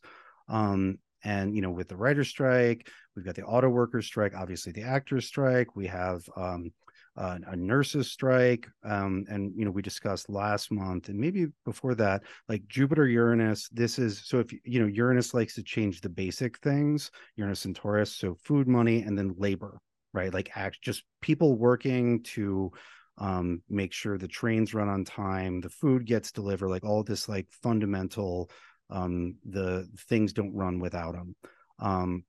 And so, Jupiter Uranus, we've got that until the end of next May. So I expect more vigorous organized labor action. But this eclipse on that point, and with the opposition from Mars in particular, seems like a difficult point for this sort of swell of organized labor movement. It is tempting or hopeful to see the moon being with Jupiter as a positive thing, but I just think back to when we were looking at a lunar eclipse, or no, we were looking at a solar eclipse. It was an eclipse. It was a solar eclipse right next to Jupiter in December of 2019. And we saw, in retrospect, we saw that a little bit in forespect too. But we saw that the eclipse didn't help Jupiter, and it didn't benefit from having Jupiter there. In fact, the eclipse kind of ruined Jupiter. And Right. so I would prefer that not to be the case, but seeing this eclipse near the Jupiter Uranus, I guess I can't bring myself to assume that it's going to help these things. We famously disagreed about that one, and I was trying to see it more positively. And I was like, maybe that Jupiter co-presence, maybe that'll help this eclipse not be so as terrible as it looks. And we disagreed about that on like the December Mm-hmm. 2019 forecast or maybe like the 2020 forecast. I am here to say today, and I'm going to be the bigger man and say, I lost that debate. Like you were right on that one. That was a good call back It's then because that ended up being the COVID eclipse. And that's such a funny constant tension we've had over the years with the forecast episodes of like when to lean into the negative stuff when we see it mm-hmm. versus when to try to see what the positive side is, or I sometimes am not paranoid but concerned not to only focus on the negative stuff but to try to see some of the brighter sides of things as well, because I don't want to go too far in either direction. But it's interesting seeing that as a tension of forecast to forecast, like how we deal with that, especially in months where things are really hard. Yeah, well, and the balance point, right, is that why bother doing astrology at all if it's not going to be useful, right? Mm, It's not useful to feel trapped in a like an assembly line of doom where you're being dragged inexorably towards a torturous future you can do nothing about, right? That right. doesn't help you navigate. But then, it's also equally but differently useless to be imagining that around the next corner is the realization of all your hopes and dreams and the cessation of all your difficulties. And so, we're trying to navigate between promising false positives, and creating despair about negatives, right? Because the thing about negatives is they tend to expand in the mind to fill everything, even if it's a shit couple days and then it's over. It's hard. It's a function of the mind that we tend to focus on the bad thing that's going to happen. So, I mean, yeah, we're always Right. trying to navigate that. And I think we have different ideas sometimes for what would be most useful. But I do think that we're both trying to, be of service and to be useful. Because what's the point, if it's not useful? Yeah. Well, and sometimes in like as astrologers, we also have the experience sometimes in our personal lives of like seeing a difficult transit coming up, knowing what the worst case scenario might be, and sometimes anticipating that, but then it comes and it happens, and it's something bad or annoying, but it's not the worst case scenario, and you sort of get through it. So that I commonly want to give room for that so that we don't overstate the point. But then sometimes months, years like 2020 happen, or months like this past month happens, and sometimes it is the worst case scenario for people, and so leaving room for that or acknowledging that is very important. It um just a note about that. The I would say most of the times where things have ended up being bad and they looked bad in the astrology ahead of time, a lot of times we were unable to escape a really difficult interpretation. I remember planning the 2020 yearly with you and Kelly, and even Kelly, who was our bouquet of positivity as a counterpoint for many years. Couldn't I remember I literally asked Kelly, I was like, okay, here's what I'm seeing. Please put a spin on it. Like, how find the silver lining for me? And she's like, can't do it. Right. And right. I think it was telling that like there was no way around it. And there's a little at a smaller scale, we had some of the same dynamic last month, where it's like, no, this is not this like Mars K2 square Pluto heading into eclipses. This is not, like this is going to be hard for a lot of people. Yeah, for sure. And famously in our 2020 year ahead forecast, our famous phrase, all-time legendary phrase, that there will be no hugging in the third week of March of 2020, and how that ended up Yeah. becoming very literally true during the Yeah. lockdowns. It's not All very right, so touchy it's feely. no touchy or feely at all for a good month or two there. So let's redirect back to this eclipse really quickly. A couple of more points. Mercury Mars conjunction. I wanted to give some keywords for that because that's happening the day of the eclipse, and it goes exact the next day on October 29th.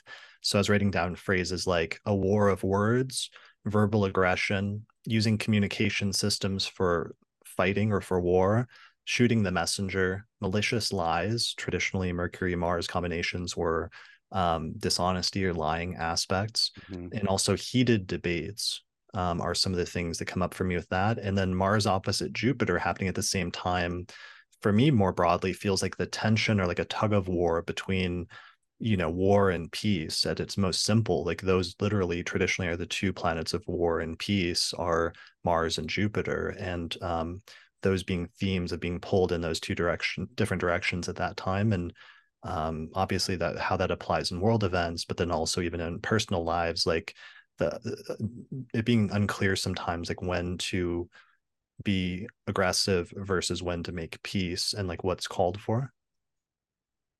Yeah, yeah.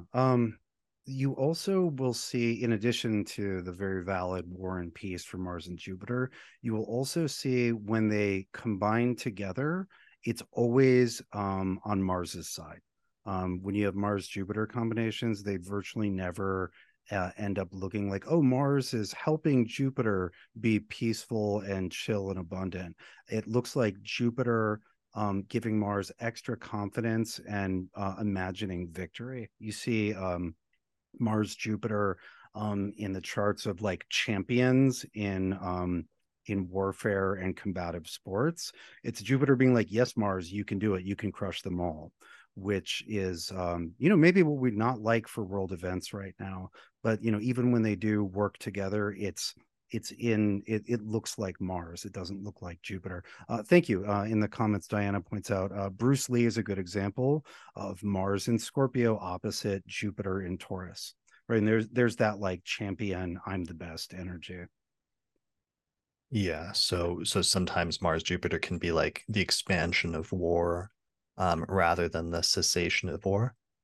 Yeah, and in Firmicus, you'll see when there's a like a positive when there's a positive Mars position in a chart, a lot of times Firmicus will tell you to see if it has an aspect to Jupiter, and then if it does, the martial power will be will be supported by law, and the person will have they literally infer, because it says, oh, this person gets an army. And I'm thinking of Mars, Jupiter, Mars in a night chart in the ninth with any aspect to Jupiter gives the power of ius gladiae, which is like the power to judge life and death legally within the empire, right? So you have that Jupiter supporting Mars, which, Yeah. again, is we don't need more martial enthusiasm, I don't think, this month, but that's where it is. On a global stage, I don't love that. On a personal level, that can be useful, right? Like that's being like Mars and Scorpio for some people right now, for not too few people, is saying here are some really difficult things that you're going to need to be a badass in order to overcome or solve, and some of that Jupiter energy may be helpful there. Not necessarily during the moment of the eclipse, but this basically, these hold as a configuration through the beginning of the month. Right, for sure. Do you have any other Mercury Mars keywords besides some of the ones that I gave, just as Well, general that keywords? was a pretty good list. Yeah, There's it's very much the them's fighting words combination. right, for sure. Okay, so and then I mentioned also at the end of last forecast the Venus trine Uranus on the October 31st on Halloween, which is a brief positive aspect. Then we move into the first week of November. Very first thing that happens, it's very important, is Saturn stations direct in Pisces at 0 degrees of Pisces on November 4th. So this is very important because this is only our second station of Saturn since it moved into Pisces earlier this year in March. So we're still getting a feel of what Saturn in Pisces is all about. And it's especially at the stationary points that suddenly Saturn becomes louder and that there's sort of an exclamation mark behind it. So the last time, or the first time that Saturn stationed in Pisces, of course, was June. And that was the week where all of a sudden the submarine fiasco happened, where there was supposed to be that submarine disaster. And for a week, the news was talking about these like 4 or 5 people trapped in a submarine. It later turned out that it had imploded almost immediately, but there was still just the spectacle of it, and just like that millions of people around the world were thinking about this scenario of like, what if you were trapped in a submarine and couldn't get out, was such a Saturn and Pisces thing archetypally that I think it's worth remembering that, because we have this station coming up here and we may see similar themes coming up, broadly speaking, not necessarily like a submarine, but other things related to what that archetype represents. Yeah, and that sort of danger from the water element, right? Yeah, like the risk of drowning, the risk of flooding, storms, is further attested to by the Mars in Scorpio. We have both malefics in water signs. And so looking, the kinds of things you often see, especially around that Mars conjunct the Sun in Scorpio, um, which happens later in the month, but this is all again part and parcel of sort of the same unit of time. Historically, those Mars Sun conjunctions had tons of epic storms and floods. And I would probably further extend that to keeping an eye on naval and nautical situations. I would be surprised if both malefics and water signs getting such emphasis doesn't give us some trouble with boats. Yeah. I was thinking when you mentioned that the water aspect in our pre-show chat, one of the first things that came to mind is just that that's one of the biggest humanitarian crisis that's happening right now in Gaza, is there's no water, and so Oh people yeah. are being consumed by there's headlines right now: Gaza consumed by a hunt for water, Gaza is dying of thirst, tainted water and viruses put Gaza residents, especially kids, at further danger. Remember, that was one of the themes we talked about, was polluted water in previous forecasts when talking about Saturn in Pisces, or tainted water, poisoned water, and things like that. Or there was Yeah. other keywords like that, right? Yeah, absolutely. I don't remember which episode it was, but I remember talking about, yeah, don't drink the water. There's lead in the water. There's plastics in the water. There's, whatever, like there's the list of 500 things in the water. and how that's been get the water safety and potability has been getting more attention since Saturn moved into Pisces. Somebody in the comments said they love your putting eye drops Oh, in as you talk about water. That's a good thing because that's the counteraction to dryness, which Saturn and Pisces, it would be about water drying up, a lack of water, being parched. But then the counterbalance of that is that you have to somehow add water or moisture into things or import it from another source in order to counteract that. And that's part of the solution, or like symbolically. mm-hmm. Yeah, half the time, right? The Saturn Pisces seems it you know it's the you have that quality of there's not the right amount of water, right? There's no water coming in, or you know, to harken back to the submarine tragedy, right? There's water everywhere. But like neither of those serve life, right? Neither of those are like the life sustaining type and amount of water. For sure. The other thing I thought about, which I mentioned earlier, was just how it seemed like been different stages, but certainly it was notable to me the assassination of that Israeli president that was involved in the Oslo Accords in the mid 90s during Saturn and Pisces, and how that represented a real challenge to the peace process, that the peace process basically started falling apart after that, even though it almost seemed like it was perhaps within reach for a period of time in the 90s.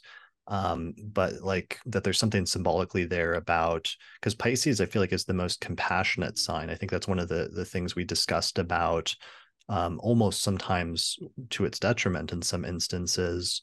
um, and that could be relevant here somehow, themes of like peace and like the tension, or how peace is something that's like hard to work for. I was reading a thing where one of the other Israeli prime ministers, Shimon Peres, said something that peace is not always strategic, and that his tensions with some of the people that were on the right wing in Israel was that they were thinking strategically. And he said that peace is not always strategically good for you, but it's the thing that's more morally or ethically motivated or necessary.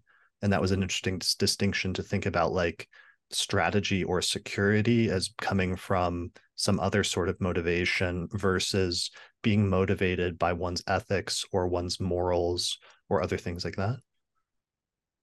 Yeah, yeah, yeah. That's interesting. And Sure. that you're right in So that Saturn and Neptune, or excuse me, Saturn and Pisces bringing that tension, because Saturn is the strategic. Saturn is like, well, in the long run, looking at the numbers and this and that, like you get a cold realpolitik calculation out of Saturn, but Saturn in this, in Jupiter's place, trying to do a more moral or ethical calculation, but as Saturn has there's an experiences a conflict between those two layers of analysis, and then what planning or position to take as a result of that.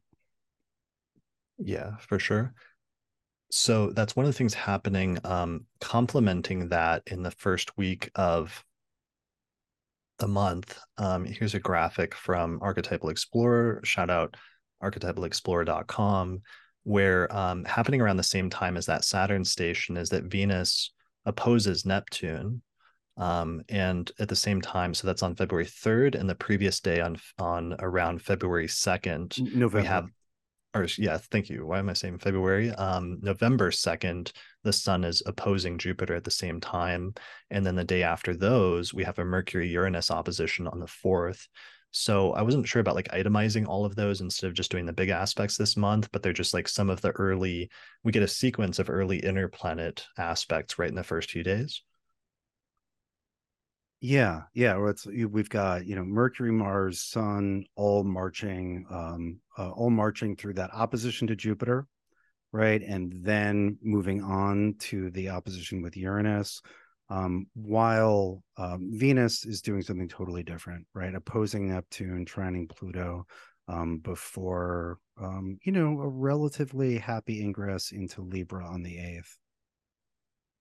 Yeah. So the Venus Neptune sounds like what we were talking about, though, with some of the attempts for peace, but the nebulousness of relationships and issues and tensions that arise over boundaries, because Neptune struggles with boundaries. It's boundaryless, and that sometimes that can make human interactions a little bit dicey when boundaries are not clear, as one of the themes that's coming up there on the third. Whereas on the fourth, we get unexpected communications, a message that comes out of left field, a disruption in communication, and other themes like that, Yeah, that are, jarring messages. yeah, jarring messages, disruptions in communication. Um, and then with the Sun Jupiter on the second, what is that? That's like, again, that tension with sort of peace that we were talking about earlier, I guess. Yeah.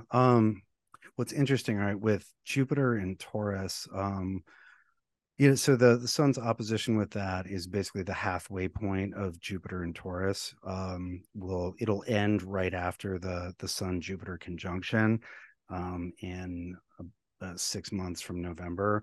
And so it's Jupiter very bright opposite the sun, right? Jupiter is going to be rising at sunset.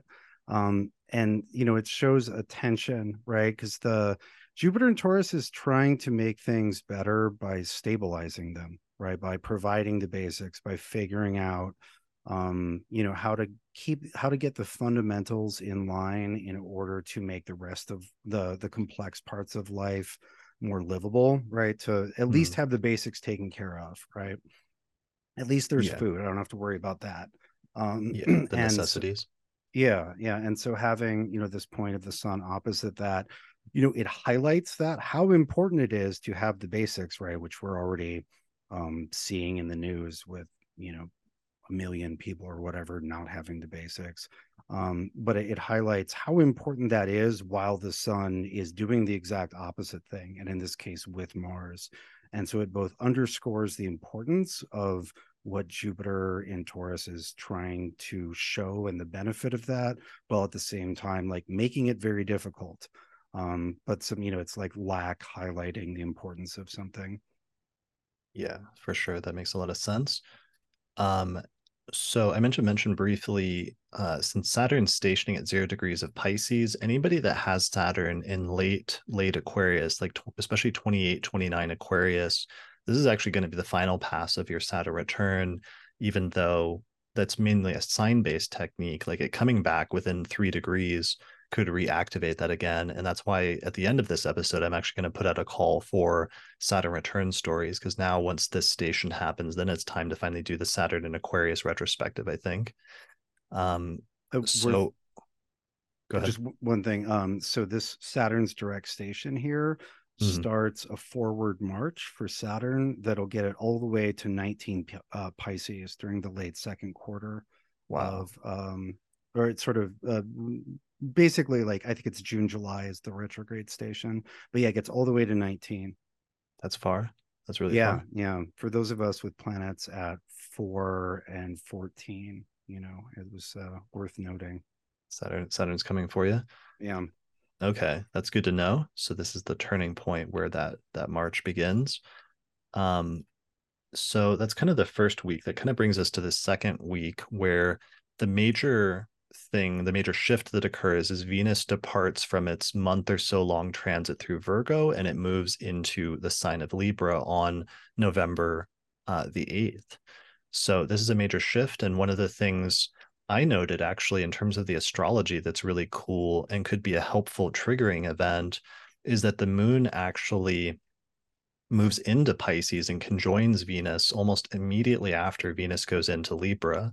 So we get like a very nice looking Moon Venus conjunction on November 9th, late on the 8th, early on the 9th, right after Venus has gone in on the 8th.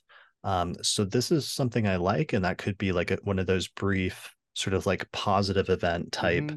alignments that happen, especially that night. Yeah, that sort of good day and a bad week sort of energy.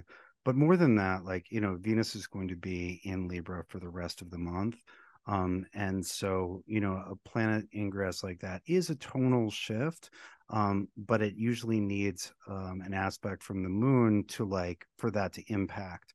And so with the moon conjoining it just the next day after the ingress, that that facilitates that. So it's, I was going to say, it doesn't, you know, we were talking about this before the podcast. It doesn't turn November into an easy, cool, fun time. But it is notably more positive. And you know, from a how can Venus and Libra help, right? It's so it, you know, technically it's a benefic and it's in the sign of its rulership, but it's like helping to get balanced, right? Because things can be difficult, and they're only made more difficult if you don't have equilibrium. You know, if you're able to kind of, I was going to say, remember your center and then manage the wobbling scales, right? Like from a position of being centered, at least you're balanced, even if you are going through an obstacle course, right? It doesn't necessarily change the terrain, but having equilibrium makes a huge difference in the experience and of navigating it, as well as our capacity to do so. And I think the Venus is offering that. Yeah, for sure, especially as it's going to be cleaning up from that Mars transit that we, you know, it sort of culminated in early October with the Mars Pluto square, as it was leading things to be unbalanced or leading to different extremes. So Venus going into her home sign and then sort of like cleaning up after Mars and maybe balancing the scales out, with Libra as a cold air sign having a detachedness that's somewhat necessary sometimes to cool down, I guess, social conflicts, especially, and to make sure that there's balance on both sides. Yeah, and you know that point, the word you use, detachment, is especially relevant this year because we have the South Node in Libra, and the South Node gives, you know, in addition to all the eclipse stuff, it gives a quality of detachment, which isn't always helpful. But it's you know, there the South Node gives this depersonalization. It prompts a withdrawal of egoic identification, which is good for getting distance, and you know, from in this case, like a conflict or a difficulty which you're too inside of to make sense of, or too inside of to figure out how to balance. And so again, although not like classically a benefic, certainly like the South Node in this context can be helpful. For sure.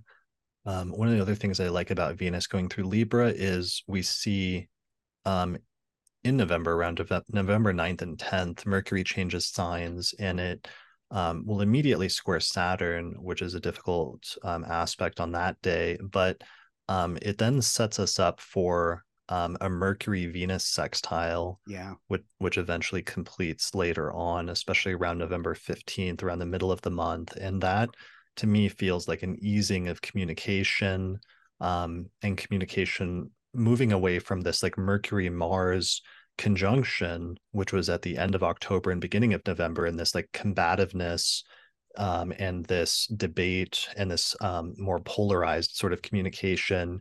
You move into this period of more harmonious communication, that is flowing a lot better at that point.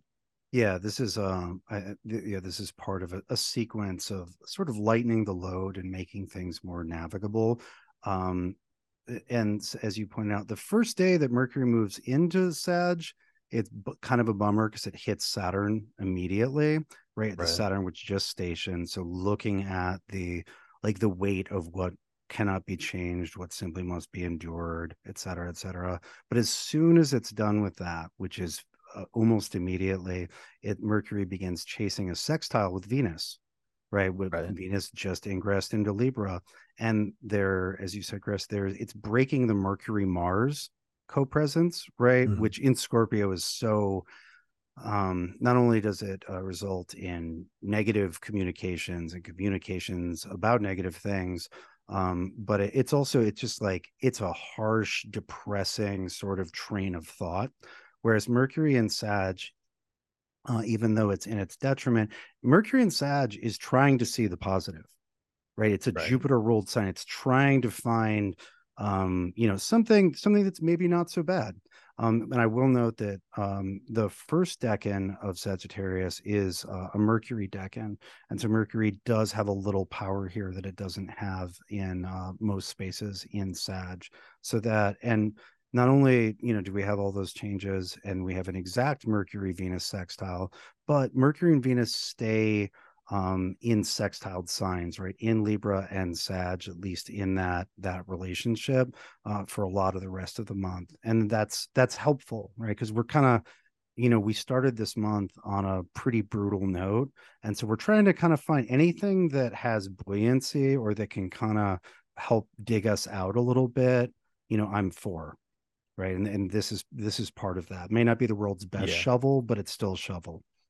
for sure. And the contrast, I'm so glad you brought that up with Mercury in Sagittarius, because optimism is such a core trait and it's the corrective trait over Scorpio, which has more of a pessimism, but also some of the keywords are like it has like a paranoia or a suspicion to it. And I say that as a Mercury and Scorpio, that the shadow side of the Mercury and Scorpio can be a paranoia, it can be a suspicion, run amok, partially due to an awareness of like vulnerabilities, like an awareness of one's own vulnerabilities and a paranoia about not having those exploited, as well as seeing vulnerabilities of others. And I think that's one of the shifts is like we're dealing with a lot of that and the argumentativeness of that of Mercury and Scorpio. But then it has to go through some sort of barrier here when it switches signs into Sagittarius on the 9th and 10th, and then it immediately like runs into this wall with Saturn and Pisces, which is just recently stationed, and then it moves into this more optimistic Sagittarius with the sextile with Venus. So it's like there's something about that event there of that Mercury running into a barrier or a wall with Saturn that it has to like let go of some of that energy for some reason, because it runs into an obstacle where those are like no longer, I don't know, like tenable traits to continue to maintain. That there's been sort of some sort of change in the script that's requiring a change in how communication is done at this point. Yeah, well, I think, usually when Mercury ingresses into Sag, there's like a burst of optimism, and that Mm, initial burst totally gets stepped on by the square with Saturn. But right. then it's sort of like, oh, there's nothing to feel good to, think good about.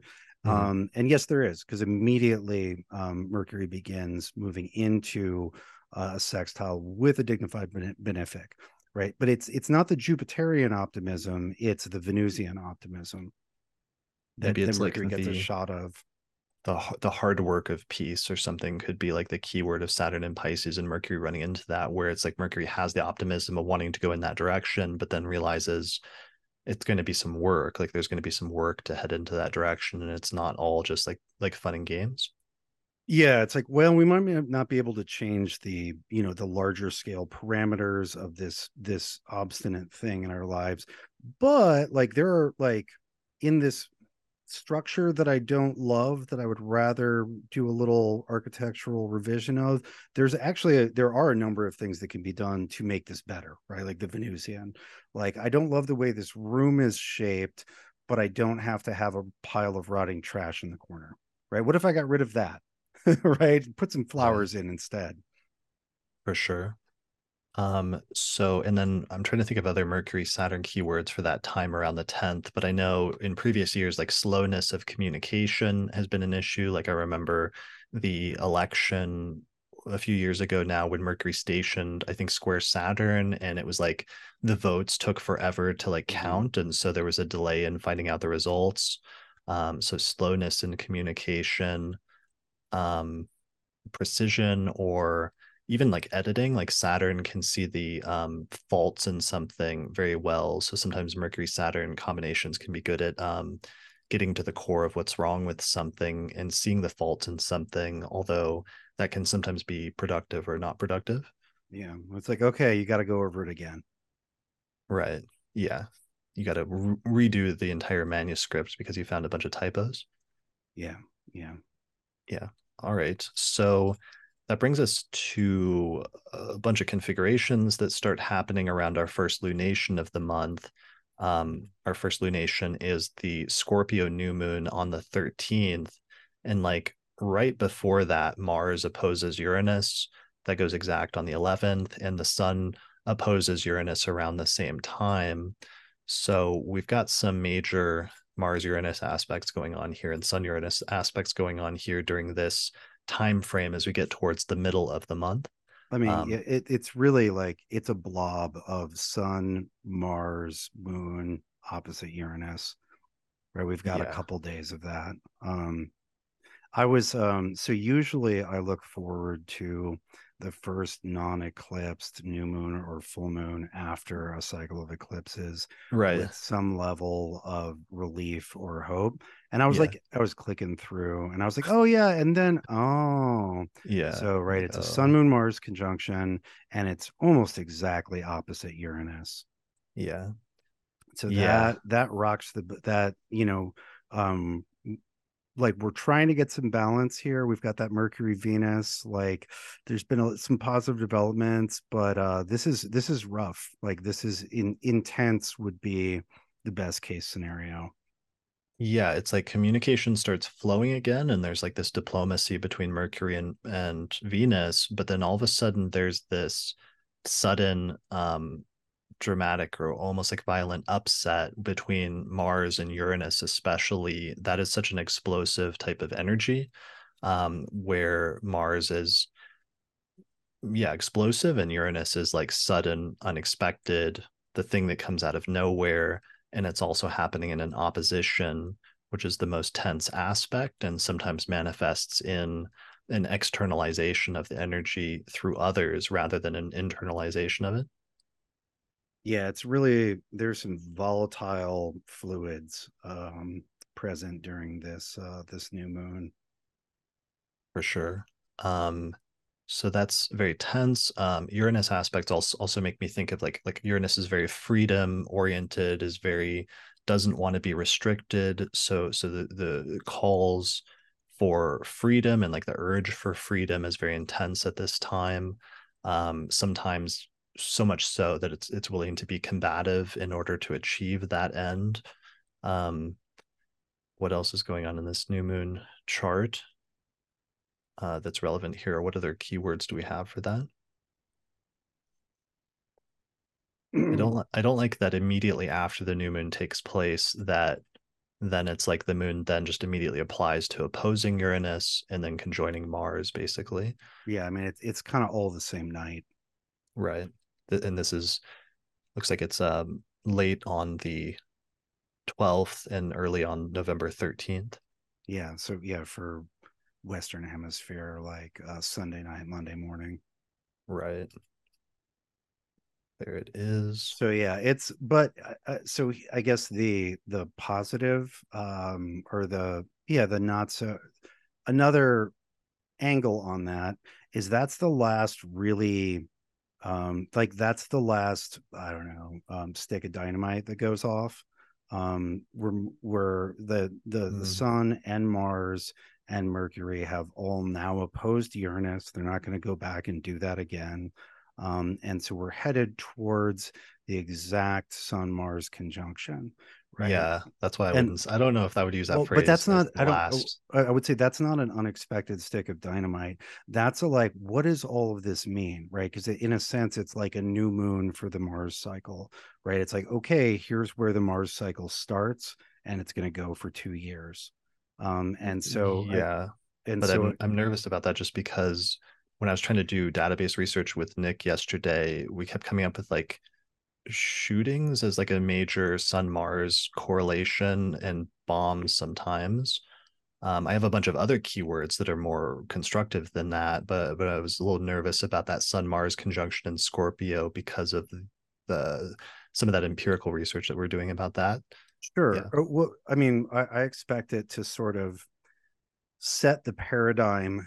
It kind of sets the resets the cycle for Mars things, which is war and violence, Mm. and engineering. When I looked at the two previous Mars Sun conjunctions in Scorpio in the 20th century, both of them had there were some nice advances in engineering, particularly materials science, and there were a bunch of There were a bunch of water-based natural disasters. I didn't see any new wars start. There were certainly installments of violence in ongoing wars, but I think it sets the paradigm for for what are the for the next 2 years of military endeavors, which is meaningful for the Russo-Ukraine war. It's meaningful for what this Hamas Israel thing is going to look like. And I'm not saying, oops, um, when I say it's not like a fresh explosion, it's like, okay, it's sort of gathering in what do all of these explosions and tragedies, what paradigm does that set for warfare and conflict for this whole next cycle? Yeah. And I'm not saying that's good, but it's more the collecting and distillation of what that means rather than a new installment. It's more setting the direction.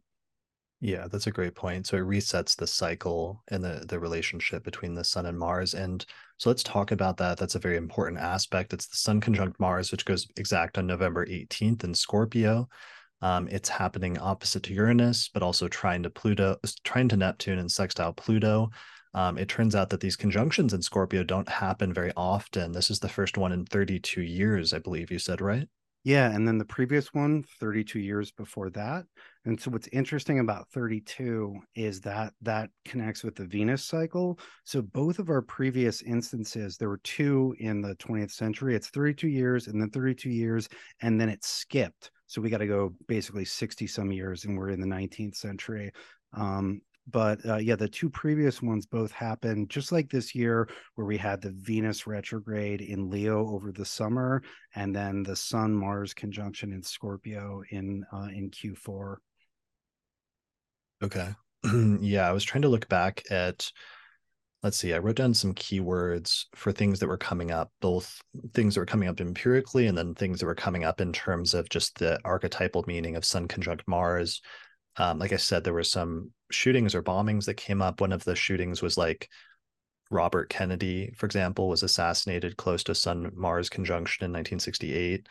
Um, but other interpretations are like things moving quickly, things that move fast, happening abruptly, starting fast, ending abruptly, heat, fire, hotness, hot-headedness, force, fighting, combat, special forces, especially since it's in Scorpio, prosecutors, detectives, courage, ambition, leadership, daring, taking action, vigor, impulsivity, over aggressiveness, and forcefulness. Those are some of the keywords. Funny one I found was actually that fit for this pretty well when I was looking for people with Sun Mars conjunctions. Um, and you're actually the artist with your favorite song. Nelly was born with the Sun and Mars in Scorpio in his famous song "It's Getting Hot in Here," which I believe is your favorite song, correct? Yes. Yes. Okay. So that's probably a good theme song for this Sun Mars conjunction. Like, what better theme song for that? It's getting It's hot in getting hot here. in here, so put on blast resistant and bulletproof clothing. Yeah, exactly. Exactly. Other person who was born with this Sun Mars conjunction, I believe in 1959, or very close to this conjunction, that I thought was very entertaining was Nancy Grace, who was like she has a complex story because she's kind of a controversial figure. Her Wikipedia entry has like 10 pages of controversies because um, I don't know how to tell her story, but she's controversial for doing like a CNN show where her personal life story is when she was 19, her fiance was shot and killed by a former coworker. So that she actually became a prosecutor as a result of this and went into the legal profession and then eventually went into broadcasting because she wanted to be a victims' rights advocate. But then in her show, she would kind of like rile people up about murder cases. And she would sometimes, in some instances, be wrong in terms of who she accused of being a victim, including this one mother she brought on the show at one point who she said who she thought did it and asked her a lot of in retrospect inappropriate questions, but later it turned out that the mother hadn't done it.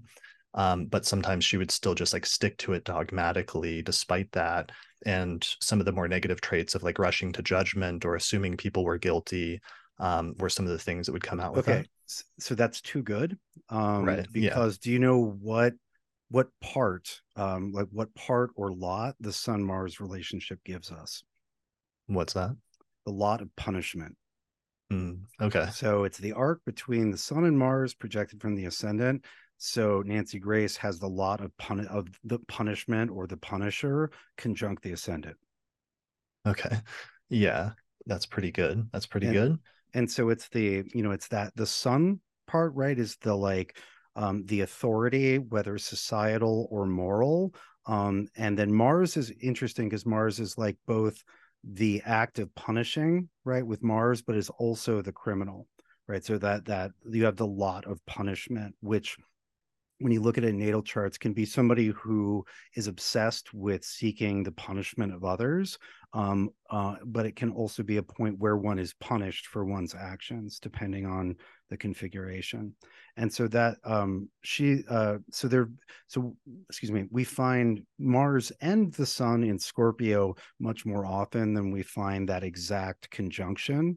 And so just because we've been talking about it, it's very quick to say the exact conjunction last time was in 91. It was in November of 1991.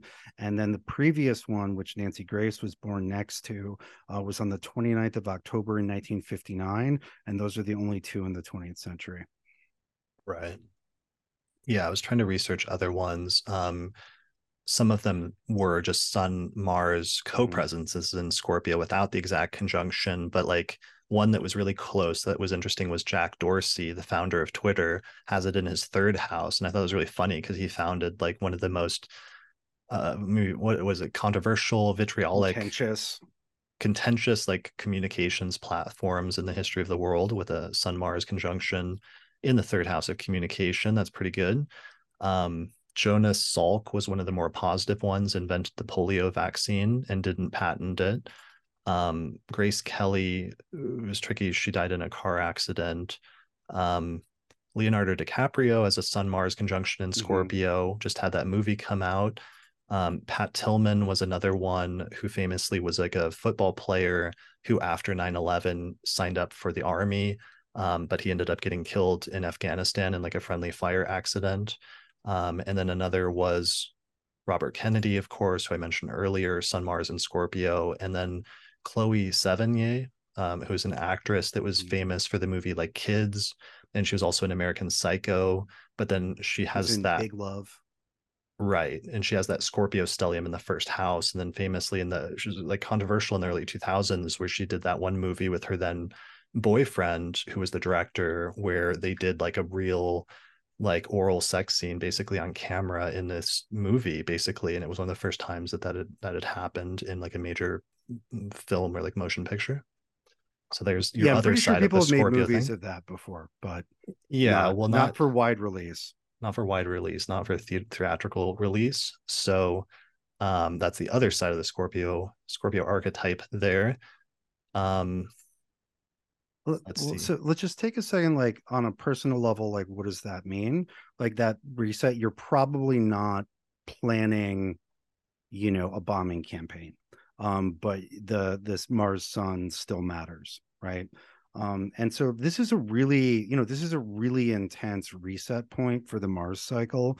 From a like constructive, like normal human point of view. Um, thinking about like what does a cycle of Mars look like, right? I think that we can use the language of a campaign, right? It's like it's not 1 year, it's 2 years, right? And so there's this like what am I what do I want to what am I going to work through opposition, and something that's going to like take struggle, that's not going to be easy, but it's going to be worth seeing through over the next couple years. Right. And you don't have to like make something up just so you have one during the conjunction, but because this will bring like this is an important inflection point in the Mars cycle. It's like this in the retrograde are the two inflection points. Like as you know, as those martial desires, right, to accomplish despite adversity, right, as those rise up, like, you know, you may see the shape of like a campaign that you want to go on, and as you see, if you see that, if you feel that kind of emerging, be like, oh, this is going to be rough, but I'd love to get through to the other side and have accomplished all these things in 2 years. Like, you know, make a note of that, and, you know, maybe make a moment of that as we get towards this conjunction in the middle of the month. Yeah, for sure. What is that which requires determination and like perseverance, even in the face of hardship, or that which requires you to have very long staying power to see through to completion? Yeah, because this is a very powerful Mars cycle, right? The Mars cycle resets in every sign throughout its cycle, and so this is one of the two, right? The other one being Aries, where it's resetting in its natural sign, and with in Scorpio, of course, being the fixed sign, this is the one with the most staying power and determination, you know, and, you know, dogged tenacity. Yeah, for sure. I forgot to mention briefly one of the last examples I forgot to mention with the Mars, who had Sun Mars opposite Uranus was Frida Kahlo, and her injury in the bus accident happened under similar configurations to this whole alignment of Sun Mars opposite Uranus. Yeah, and that was on, yeah, on top of, yeah, she's Sun opposite Mars, and I think the nodes are there too. And Uranus, was it Mars Uranus opposite the Sun natally with Yeah, she's Jupiter? got It's Sun Jupiter Mars Uranus, right? In the yeah, 12th and 6th. yeah, she just has this big stellium opposite to that Mars Uranus conjunction. So Mars conjunct Uranus in Capricorn with the south node, and it's opposite Yeah, to the Sun and Neptune and Jupiter in the north node in Cancer in the 12th. and the transit that describes the timing of the, you know, kind of story defining bus accident has a bunch of shit on top of that, doesn't it? Like that axis is super lit up, Yeah, it ended up being a recurrence of that basically. you know. Um, okay, so that's the Sun Mars conjunction that is occurring there. And then around November 18th, um, I mentioned those other keywords. There's also just like hot-headedness and heat, like anything related to heat or any metaphor related to heat would be super relevant at that time. Because heat can cause you to be more irritable or agitated. People can also act like impulsively when they're overheated and other things like that. You can have like eruptions, even like skin ones or other Mm-hmm. things like that. All of those become relevant keywords. Yeah, that, I mean, the Mars and the Sun are the two hot planets, right? And together they create quite an excess of heat, right? And too much, right? Too much heat, psychologically, generally looks like anger. Right. Yeah, exactly. Okay, so that starts taking us over into the following week where there is a shift that occurs. Um, the sun moves into Sagittarius on the 22nd and the 23rd. And then right after that, we get Mars moving into Sagittarius on the 23rd and 24th as well. And both of them immediately square Saturn at 0 degrees of Pisces when that happens. So, what we get is the opening of basically like a Mars Saturn aspect or a Mars Saturn square at this time, which is an aspect that we are familiar with, that we talked about a lot in 2020, because parts of the pandemic, the lockdowns like opened with a Mars Saturn conjunction where everything just suddenly ground to a halt and like everybody's lives were just on pause involuntarily, where lots of people wanted to keep doing stuff and wanted to keep moving forward with their normal life. But all of a sudden, there were just these limitations imposed on everybody that stopped you from being able to act. And that's very much sort of the energy here that we see with like Mars square Saturn is what happens when something that normally moves forward quickly and rapidly suddenly runs into a wall and has to deaccelerate very quickly. Yeah, yeah. There's the first image that popped into my mind with the Sun and then Mars hitting that square to Saturn is, you know, hitting an iceberg, right? They Mm, you know, there's definitely a slowing there's a slowing down, and with Mars Saturn, we know that both in theory and practice, tight, hard aspects between Mars and Saturn, generate a variety of dangers. They timed they timed the emergence of new variants during COVID. They When you have that mutual combination, that sometimes gets called a Yama yoga in Vedic astrology, which is Yama being the god of death, right? It's just harsh.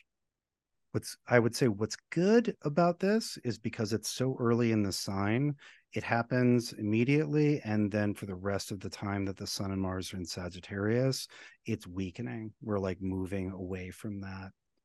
That's true. That's a really good point, that the critical point is at the beginning, and then there's like a coming down from that, sort of like the slope in this graph from Archetypal Explorer that has the Mars Saturn peaking on the 25th and then gradually declining after that, just like the Sun Saturn peaks on the 23rd and then gradually declines after that. But yeah, it's this month has so many stops and starts where it's like, oh, are things going to get better? And they get a little bit better, and it's like, okay, and then there's, yeah, Saturn's still there, and there's it's like a little bit, and then still like back to a hard reality that needs to be accepted before moving forward.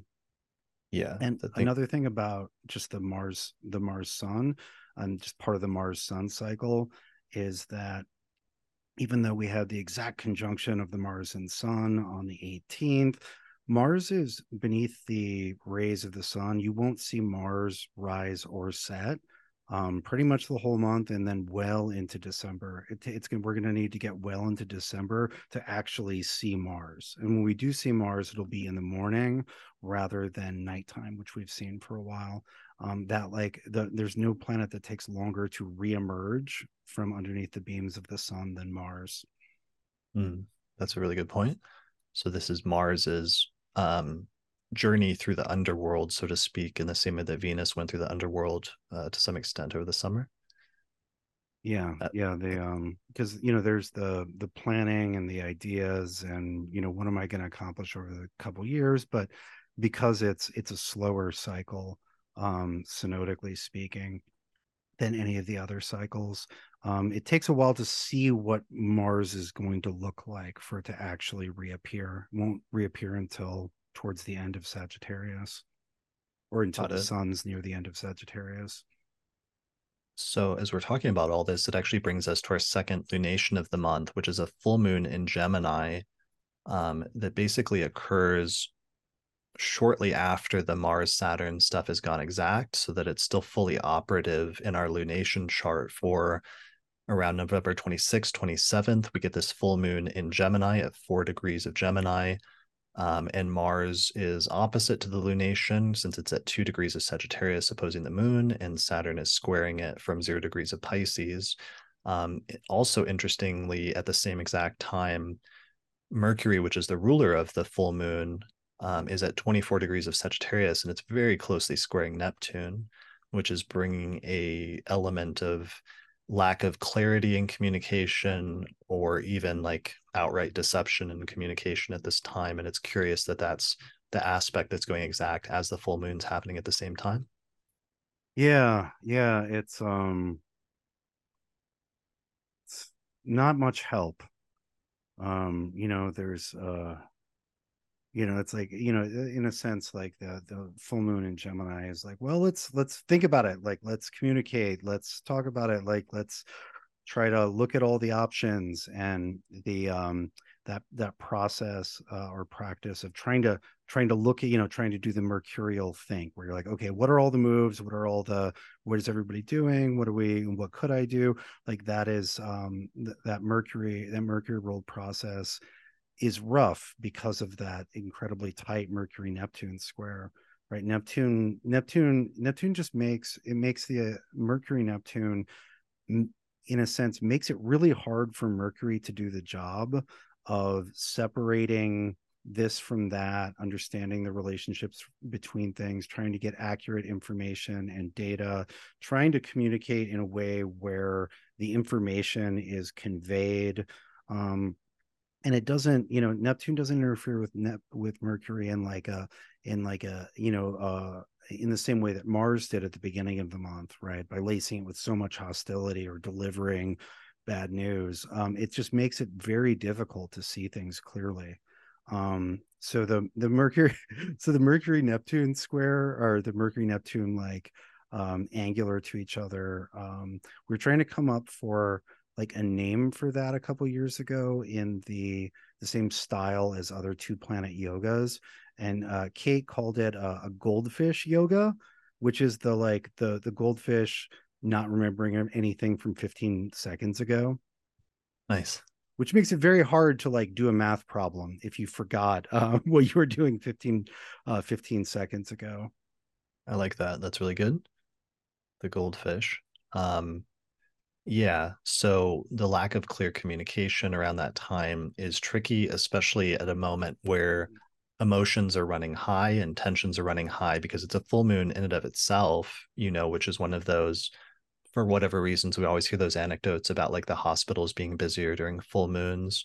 I can imagine that here, especially with Mars being involved as well, and we're just raising the heat and the tension and the sometimes the anger in some sense, like around that time of this full moon. But to have things sometimes have eruptions of anger or fighting or disagreements as a result of a misunderstanding. I was just watching, there was like a viral clip that just went viral of an old interview between like an actor who's doing a movie, sort of movie promotion tour, press tour, and an interviewer, and they had this little exchange, and it's really funny because they're kind of like they're younger, they're in their 20s, and they're flirting with each other at first, but then halfway through, the interviewer is using cards and using like tricks to kind of like show off in the interview, and halfway through they have this exchange where the actor says, the comic Carrot Top, and she's like, yeah, he's terrible. And then he's like, well, no, I mean, but you're kind of like Carrot Top. And then she misunderstands that to mean that he was saying that she's a bad interviewer, but in reality what he was saying is just that she's using props like Carrot Top did. And it was such a great example of how sometimes like a single conversation can flip just based on a misunderstanding. This combination really makes me think of that, because then the rest of the interview is really awkward because she's like mad at him for insulting her, and he's still basically trying to flirt with her or something. And later she gave an interview saying that she was really upset by it, but it was all based on what seemed like a misunderstanding. That is my main image for this full moon. That is more than sufficiently Neptunian. Yeah, yeah. Yeah, just final kind of thought on that one. With the full moon in Gemini, the energy is like, let's go fast, let's solve all the problems, let's go really fast. And Mm. then it's like with the Mercury Neptune, it's like, well, but in what direction? Right. And like, how do we solve this problem? Like, not, like the energy is very, it has a lot of movement to it, the impetus. But it's sort of like, go really fast through a door you don't have the key to, or go really fast in what direction? Like, let's get to the restaurant, we're late, but we don't have directions. So going really fast doesn't necessarily get you closer, it could actually get you further away. Yeah, It's well, you've frustrating, and the moon is also square, is just coming off that square with Saturn. it's not yeah, it's not I'm a thinking of great that. full moon. It's like you're trying to go fast, but you've just hit a pothole, or like that like flattened your tire, and so you're like trying to drive fast with like one tire flattened. Yeah, and you may or may not be going in the right direction. Right, for sure. Yeah, so everybody around the time of that full moon, strive for clarity in communication. Understand that even though you may think you understand what was said or what the situation was, you may have a misunderstanding. So that may prompt you to try to move more slower than you're inclined to, and especially try to be not as quick to anger, or try to reserve judgment until you get out of that. Because Neptune transits like that are like a nebulous cloud that you can't fully understand until you're on the other side of it. And you can look back in retrospect and see that you were actually in a cloud that you didn't realize at the time. So see if you can like hold off for a few days on major things just to gain greater clarity if possible. Yeah, I would not go fast, even if the speed limit is even if there's no speed limit, that's not a suggestion. So, speaking of that, that actually would be a good time for me to mention our auspicious election of the month, which is around this time towards the end of the month. And our auspicious electional chart for this month is set for November 30th, 2023, around 1:55 a.m. or around 1:55 in the morning local time. And if you cast a chart for your city and then set the chart for about 1:55 a.m., adjust the ascendant until it's at around 6 degrees of Libra or so, basically make it so that the chart has Libra rising, and then you'll end up at the chart with Libra rising and Venus in Libra in the first whole sign house in a night chart, which is very positive and very potent. It is conjunct the South Node there at 23 degrees of Libra. The moon is in Cancer in the 10th house, and the moon is around the middle of Cancer, and it's actually it's coming off of a sextile with Jupiter at 7 degrees of Taurus, and it's applying to a square with Venus. So we have very strong rulers of the first and the 10th houses here. So it could be good for Venusian related things, that you need to have a positive appearance or positive aesthetic appeal with Venus in a night chart in the first house in Libra.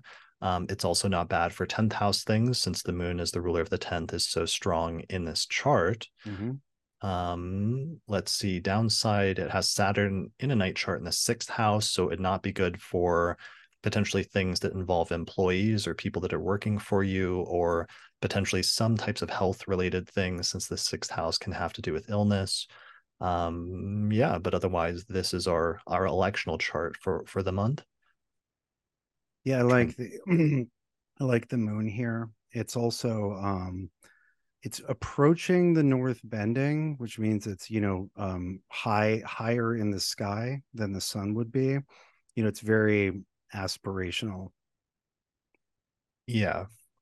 Well, and I just wanted to take advantage of the most well-placed planet this month, which is that Venus in Libra, by putting it front and center there in the first house. And also, you will notice that this election takes place at the very end of the month, once we've gotten away from a lot of the more tense aspects from earlier in the month and started to get a little bit of distance from those, but also just before Venus departs from her home sign of Libra and goes into Scorpio.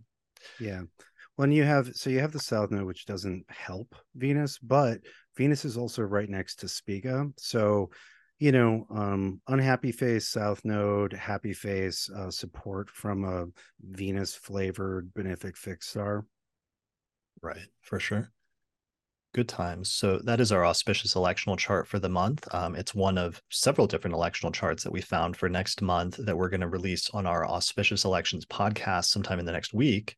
So that's a benefit that the patrons of the Astrology podcast who sign up through our page on Patreon get access to as one of the tiers. So if you'd like to find out more information about that, go to our page at patreon.com/astrology podcast.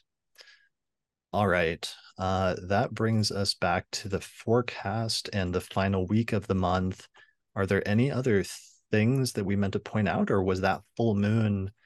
Because then we're just coming off of the aspects of that full moon, basically the last few days, but there's no real, after the Mercury Neptune square, there's no real aspects that go exact after that, are there?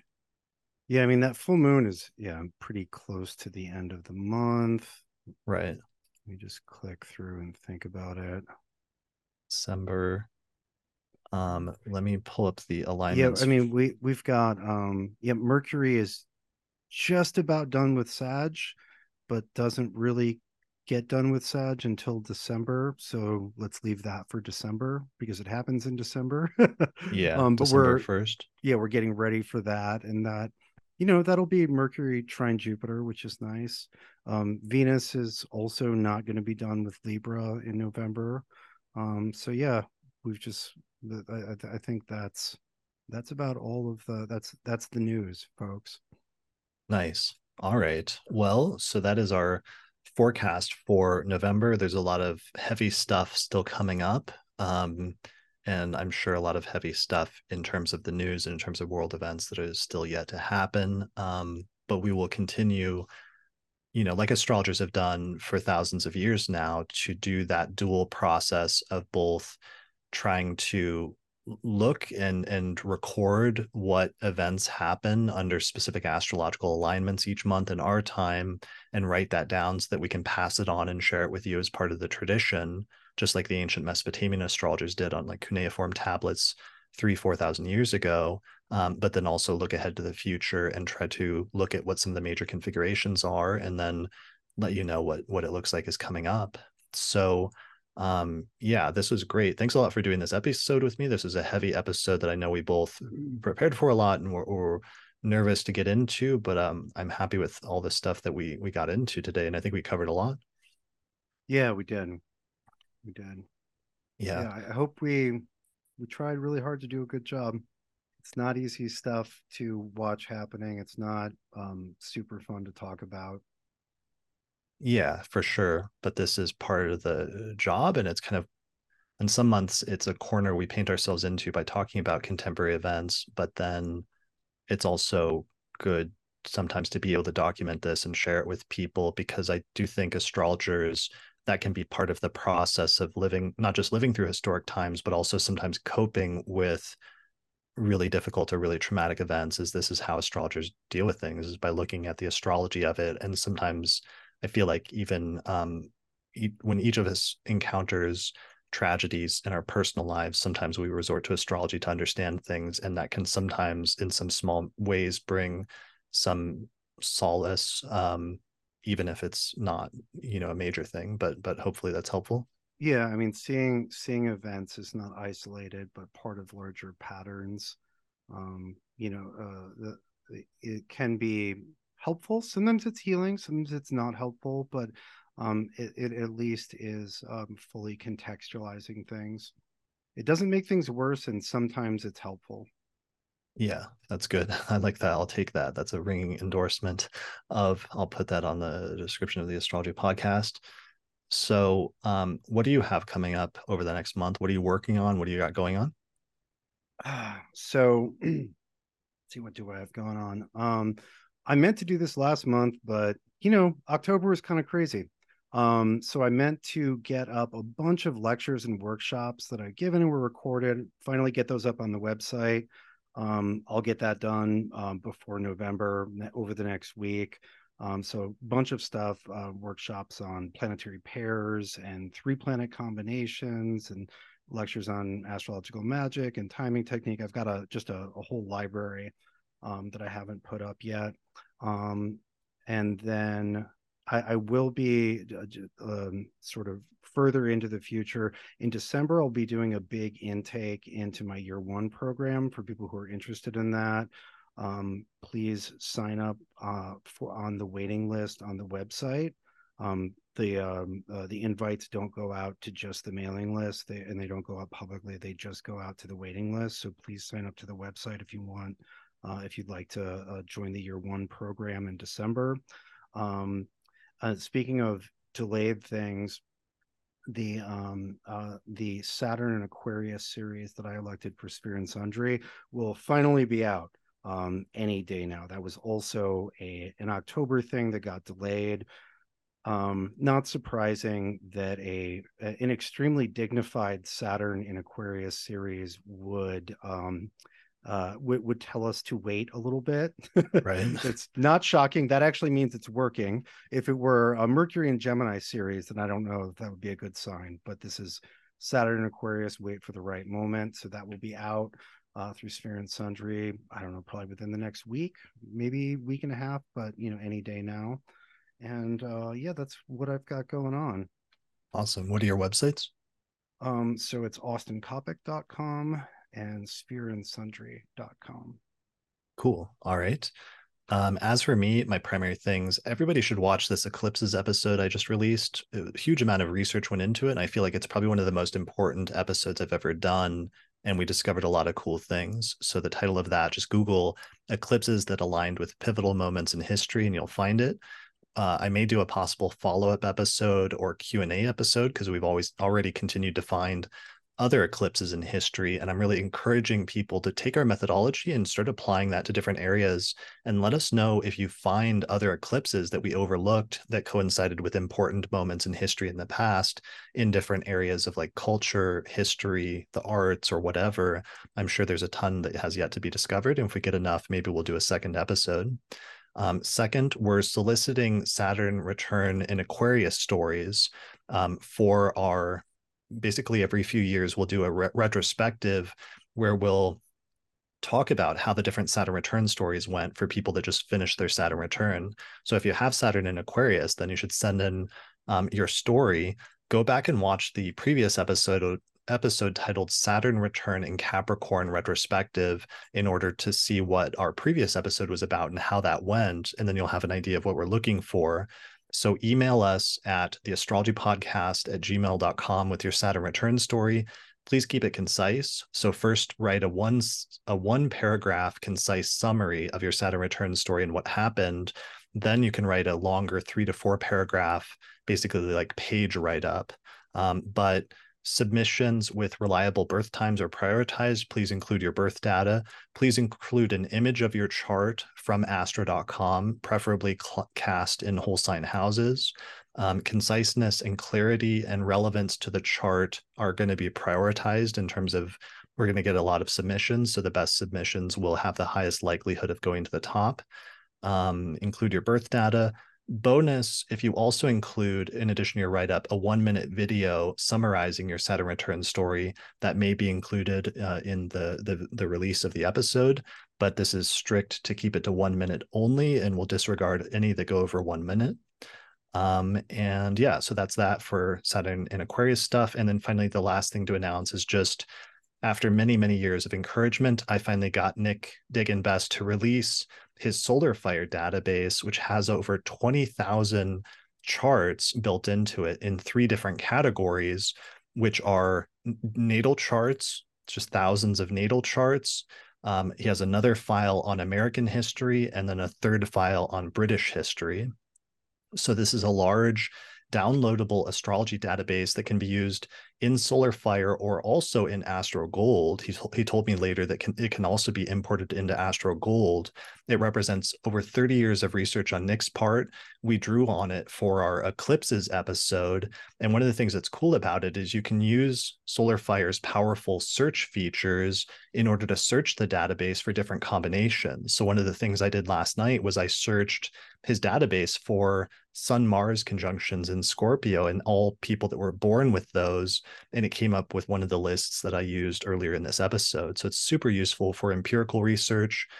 We're charging just an introductory price of $20 for now after we've launched it, but we'll probably raise the price at some point in the future. So if you want to get in on that introductory price, just go to theastrologypodcast.com/database to get a copy of it, and you can download it right away. You've seen, that's awesome. I didn't know that. I didn't know that that was happening. That's yeah, it's kind of a fantastic. big deal. I mean, well, he's a Leo rising, so we got some eclipses going on in his like 3rd and 10th house, and this is a big deal. Finally, releasing his 30 years of research. Yeah, well, and having that Venus retrograde back and forth over Leo. For Yeah, sure, for you sure. know, visibility is a big part of that. Let us see it, Nick. Let us see the data. Yeah, for sure.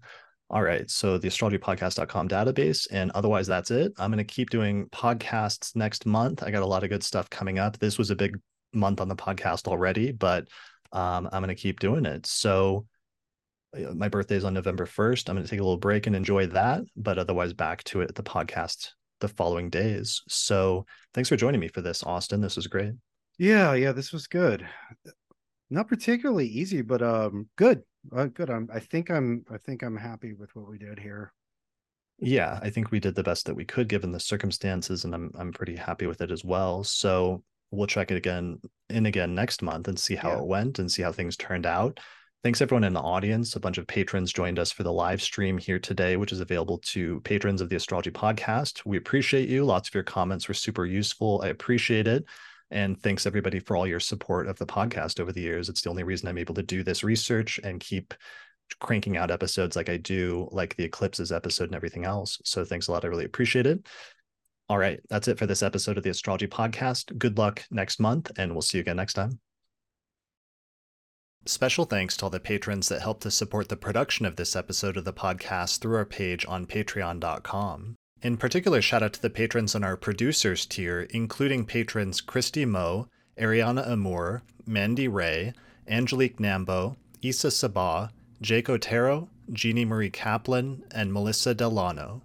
If you appreciate the work I'm doing here on the podcast and you'd like to find a way to support it, then consider becoming a patron through my page on patreon.com. In exchange, you'll get access to some great subscriber benefits, including early access to new episodes, the ability to attend the live recording of the forecast each month, our monthly Auspicious Elections podcast, which is only available to patrons, a whole exclusive podcast series called the Casual Astrology Podcast that's for patrons, or you can even get your name listed in the credits. You can find out more information at patreon.com/astrologypodcast. If you're looking for a reliable astrologer to get an astrological consultation with, then we have a new list of astrologers on the podcast website that we recommend for readings. Most of the astrologers specialize in birth chart readings, although some also offer synastry, rectification, electional astrology, horary questions, and more. Find out more information at theastrologypodcast.com/consultations.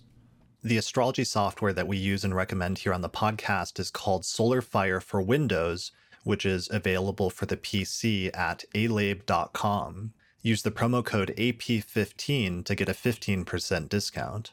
For Mac users, we recommend a software program called AstroGold for Mac OS, which is from the creators of SolarFire for PC, and it includes both modern and traditional techniques.